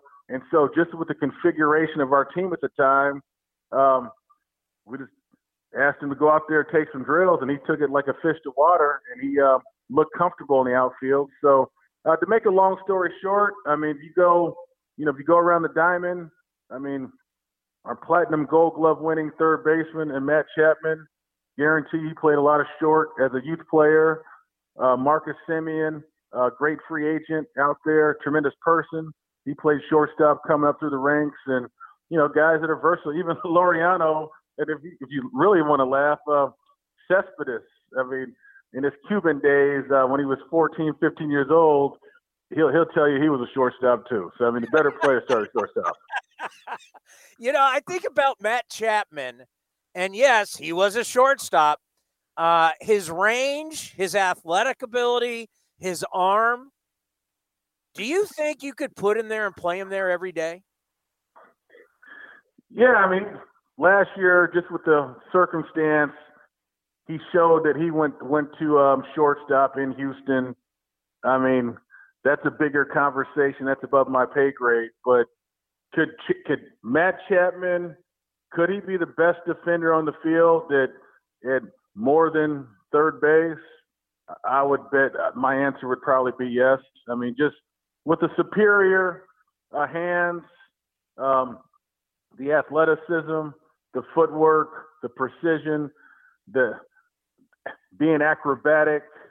He can do it all defensively. And just with all the shifts out there, I mean, if you go mess up Manny Machado, I mean, he caught a ball this year in their shift, damn at the right field wall. And so Chapman, he's definitely slid over and stood at that shortstop position, even though he was listed in the lineup card as third baseman. So, no, yeah, he can do whatever he wants to do defensively, and wherever Bob Melvin puts him in the lineup, he'll be an above-average major league player on the defensive side of the ball, without a doubt. Let's end on this. You mentioned your time with the A's, with Billy Beane, and all the winning that you guys have done. And looking around baseball right now, where you got some big-time teams, maybe it's the Phillies or the Cubs and the Red Sox, and they're looking to cut payroll. They're looking to get rid of guys. You guys always try to win. For someone that's in the front office, what does that mean to you that no matter what, the A's are trying to win? Yeah, forgot who I told about a decade ago. I always said Billy Beane will never concede. He ain't trying to punt. He ain't trying to pull was it Reggie Roby back in the day or Ray Guy? Billy Beane ain't no punter. He's more of a gunslinger. He's more Elway, Marino, one of them cats, man. So we're definitely every year at some point when they say play ball April 1st, we're going to put a lineup out there that's capable of winning. We've made the playoffs here 11 out of 20 years. We'll mix and match. And honestly, if you just look at, Major League Baseball, Arozarena was a kid that when he got an opportunity this year, sometime in September, he ended up being, hit 10 home runs in the postseason. And so you never know who's going to be tomorrow's October heroes. So at some point we got, guys on the horizon that need opportunity, whether they're in our system now or maybe they're Rule 5 today, or maybe we get them via trade. But when we break camp late March, early April, Billy Beane, David Force, myself, we're not going to concede. We're going to try to put a winner on the field. We've done it as far as a playoff team 11 out of 20 years. This year we got out of that first round, beat a talented White Sox club who's really, really talented. And so, being a division winner last year was fun. And now next year, let's try to make that next step for sure. Well, I got to tell you, it's always an honor to have you on the program, and the knowledge that you bring, we appreciate it. Happy holidays, Merry Christmas, have a Happy New Year, and we'll talk to you in 2021. I can't wait, Tony. Looking forward to it, man. Talk to you soon. Jesus Luzardo joins us here on A's Cast Live. How are you? It's been a while. I'm good. How are you guys? Thanks for having me on. The last time we talked to you was actually as we saw you in person was when you were at the A's offices down at Jack London. You came to our little cube to do an interview. That just seems like forever ago. Yeah, it does. It does feel like forever ago. I feel like I lose track of time nowadays. Yeah, I know. We've been thinking about, reflecting on the season, looking forward to 2021. We talked to the skipper, Bob Melvin, earlier today. And, I'm going to ask you some of the same things I asked him. Now that you've had time to step away from the 2020 season, when you look back at it, what was it like for you? I would say it was extremely stressful, but at the same time, it was a lot of fun. Even though we were going through the whole pandemic deal and all that stuff, that was kind of a distraction. It was at the same time, I feel like it brought us closer as a team, feeling as we all had to go through it and kind of leave our loved ones behind. So, in that sense, it was good, but at the same time, it was extremely stressful throughout the year just because of all the unknowns that we had. It was only a 60-game season, but how many games did it feel like you actually played? In games terms, it didn't feel like 60. I would say it felt like a little more. It felt like probably half the season. But in terms of just days, there were some days off, but they still felt like forever because we were just sitting at home. So I felt like the season went a longer period of time than normal. So when you talk about the A's and what we're going to be doing for the holidays here, and it's just very important to really spread a lot of holiday cheer amongst the East Bay and the A's Week of Giving. What does that mean to you to be a part of it? I think it's extremely important. I think it's a blessing, to be on a team like the A's that are doing so much and giving back so much to their community. I think that's great. Yeah, it's a very special time because, I know you're not in California. We've actually here in Northern California, really all of California, we've gone back to lockdown. And I think it's just going to be very important that A's fans get to hear from you guys, because I think it's going to mean the world to them, as people aren't going to be able to really do much these holidays. So good on you and the Oakland A's. I think it's a very special time, and I think at these times, people need a little holiday cheer, and I think you guys can provide that. Yeah, absolutely, and I know that we're all excited for it, and I'm happy to do it 100%. Anything to like you said, cheer people up if that's what they need. If that's what, if having us there, whether it's hearing us or virtually, if that cheers them up, then we're happy to do it. Each year of your career, you're going to learn something, and you're going to learn something new. What are you taking away from this shortened season 2020 as you're in the off season? What did you learn about yourself? I definitely learned that, so for me, I felt like I was kind of searching all year. I was going between different grips on my slider, and I felt like my mechanics were a little off from time to time. So I learned to, when I go into season, I need to be already locked in and have everything set, not going into spring training kind of still feeling things out. So when you're in this off season, take us through, like, when do you start throwing? When do you start throwing off a mound? When do you, we kind of, let's be honest, we really don't know what spring training is going to look like. There will be a spring training, but how do you take yourself through the off season? Yeah, I started throwing about a week ago, and then I'll just keep, progressively building up probably until first week of January is when I'll get off the mound.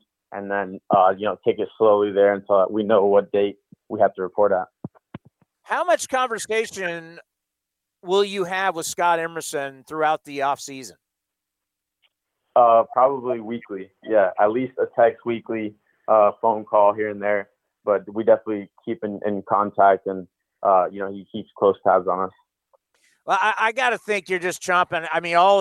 Every A's player I've talked to, every coach I've talked to, even Bob Melvin today, is you guys got one goal, and that goal is to win the World Series, and that's what the expectations are. How much do you think about that during the offseason? I would say every day. You go to work out.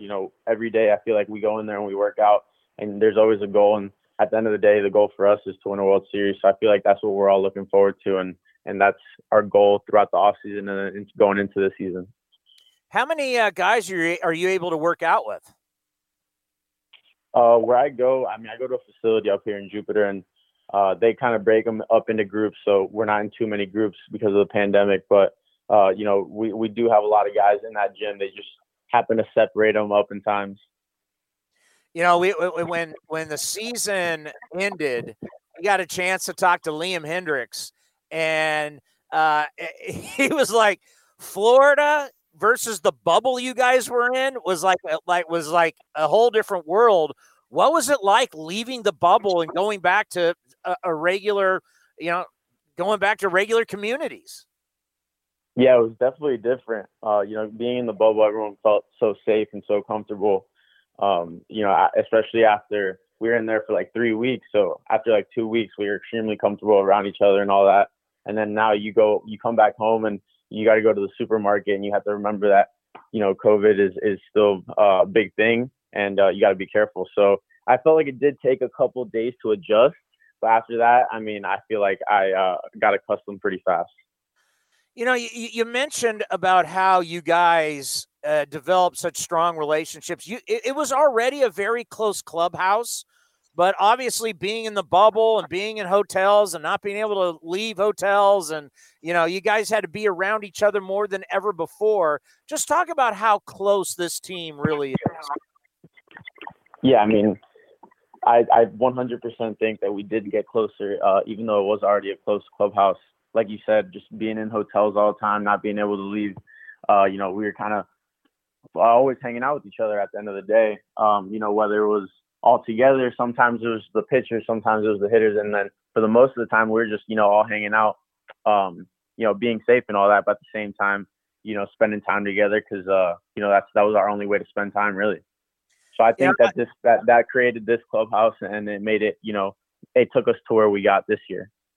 And I think about one of the strengths heading into 2021 is the starting rotation. I mean, you look at the year that Chris Bassett had, Frankie Montas and Sean Manaea and on, and yourself. I mean, just talk about your group, because I think when we look at going into the season, that is going to be a major strength for the team. Yeah, I mean, I think that we have a great group of guys, that are coming back from next year, and I also think that we have, some arms in the minor leagues that are eventually going to come up and help us out as well. So I think we have a great group of guys, and I think that is a strength as well. Well, hey, we always appreciate the time. Happy holidays. Have a great Christmas.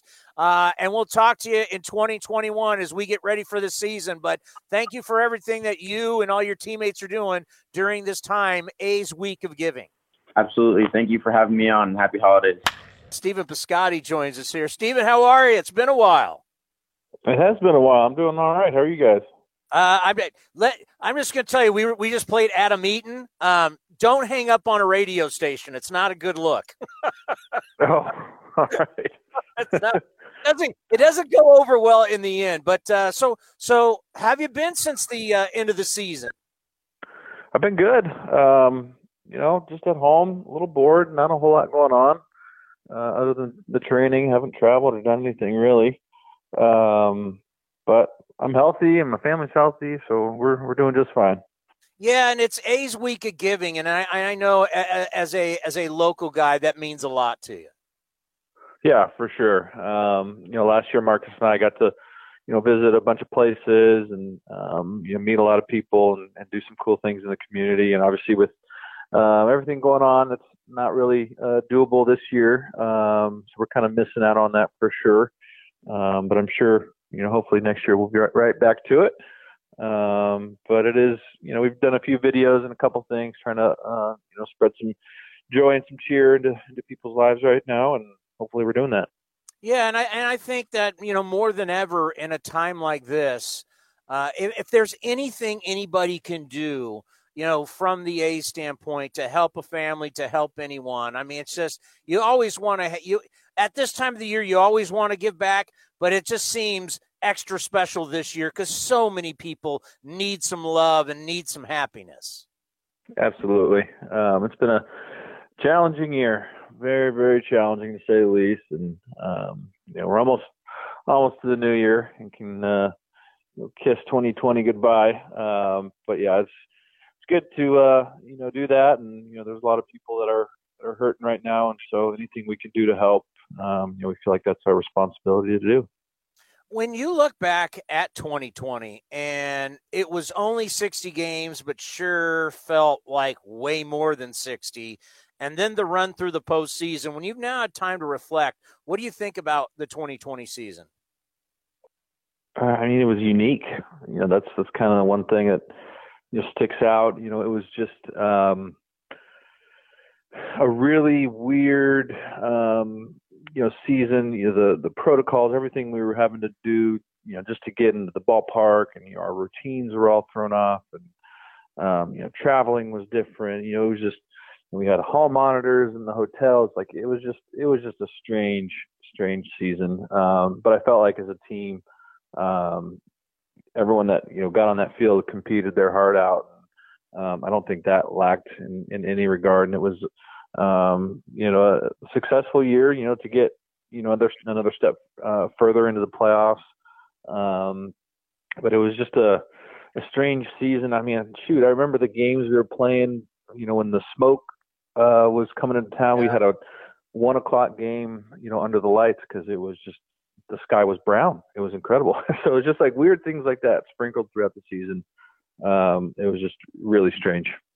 Yeah, trying to tell everybody, what you guys are going through in the travel party. I mean, just think at one point you guys were worried about whether you would be in the line of the hurricane that was heading to Houston. Luckily, it didn't get to Houston. It went north, but there was we're going to have to deal with a hurricane. Yeah, hurricane.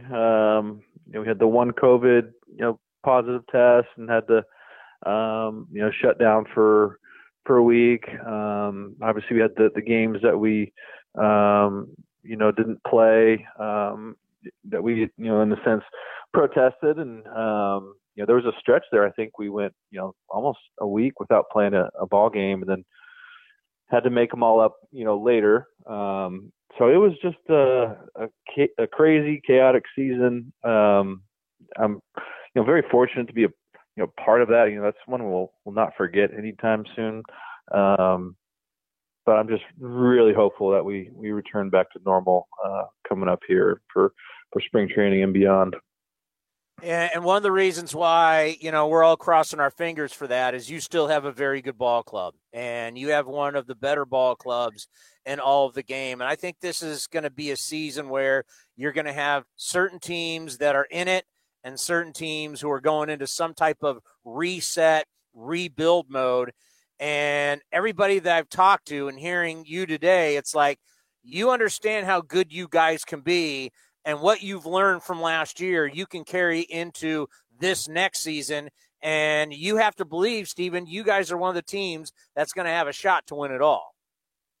Absolutely. Like I said, we gained some more experience, last year, going to the playoffs. We won the division. That was a tremendous accomplishment. I think each year that I've, been with the club, things have just gotten better and better, and I don't see any reason why that's going to stop, progressing in that way. So I think it's an exciting time to be part of this team. I think it should be an exciting time as a fan. This club, wants to win. It's going to do everything they can. So what's the key for you this offseason getting ready for 2021? There's a few things that, from an offensive standpoint, I'd like to work on and clean up, and, I'll spend some time, working with Darren Bush, our hitting guy, and sending videos back and forth, trying to get a little shorter to the baseball. Felt like I got a little bit long, last year. It was a tough year. I felt like I had a great, first month, and then, kind of ran into a classic, slump towards the end, and with only 60 games, you don't really have a whole lot of time to correct that. And so I look back, generally with some positivity with some of the things I did, can try to build off that and improve where I need to improve. They've always had that cliche back of the baseball card. I just got a feeling that we're not even going to look at 2020. Like, you're just going to skip you're going to go 2019 all the way to 2021. Because, how do you really judge any of the numbers when it's only 60 games? Yeah, I mean, when you're used to playing, 162 and then it's condensed down, the sample size is obviously just smaller. So you're going to see, some, crazier and bigger swings or, margins of error on certain statistics. So it was. We all knew that going in, but like for me, when I still look a bit, my batting average at the end, and it's 220, and I'm like, it still doesn't feel good. I know I didn't necessarily get a whole season, but it didn't, feel good. But I felt like there were some, stretches during that season where I felt, it was really, helping, contribute and come through for the ball club, and those are the things that I try to remember and think of. More often than the negative. Hey, you want to talk weird? I don't know if you got to see this, but obviously your alma mater, Stanford football, has been one of the premier programs now for years, winning a lot of big games, bowl games. Mm-hmm. They were practicing at a park, a Division I Pac-12 school. Did you see those pictures? I have not. I believe it. I have not seen the pictures, though. You got to go see it, because I was like, you're like, Stanford football is practicing at a park. I mean, it was so hard to get your mind around that. Wow. Yeah, I mean, is that related to what is happening with the Niners and how they're forced to? What was the reasoning there? I haven't heard this. This is new to me. No, it's Santa Clara County shut down all contact sports. So San Jose State, Stanford. That's why the 49ers had to go to. That's why the 49ers had to go to Arizona. So basically, Stanford and San Jose State and the 49ers will be finishing their seasons on the road. Ooh, tough. tough. Yeah, I just wanted to know if you saw that because it was just so interesting to see that. But, once again, thank you for everything you do because every single year you've been with the A's, you've been very good. And the local guys, you take a lot of pride in being a local guy, and we all respect that. I appreciate that a lot. Yep, that means a lot to me. So happy to do it. Have a good Christmas. Stay healthy. Happy holidays. Have a good New Year, and we'll talk to you in 2021. Be well with the family and be safe. All right. Sounds good. Thank you, too. This has been a presentation of the Oakland Athletics.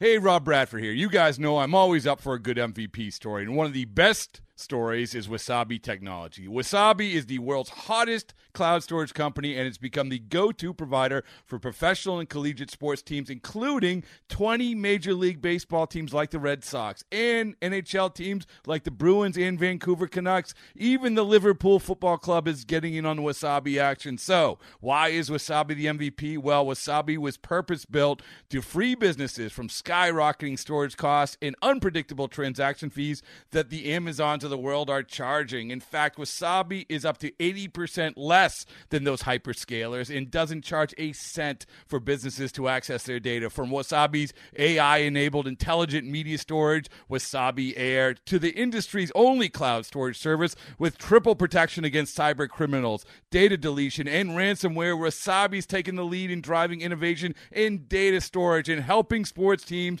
to unleash the power of their data. Wasabi, another Boston-based championship team.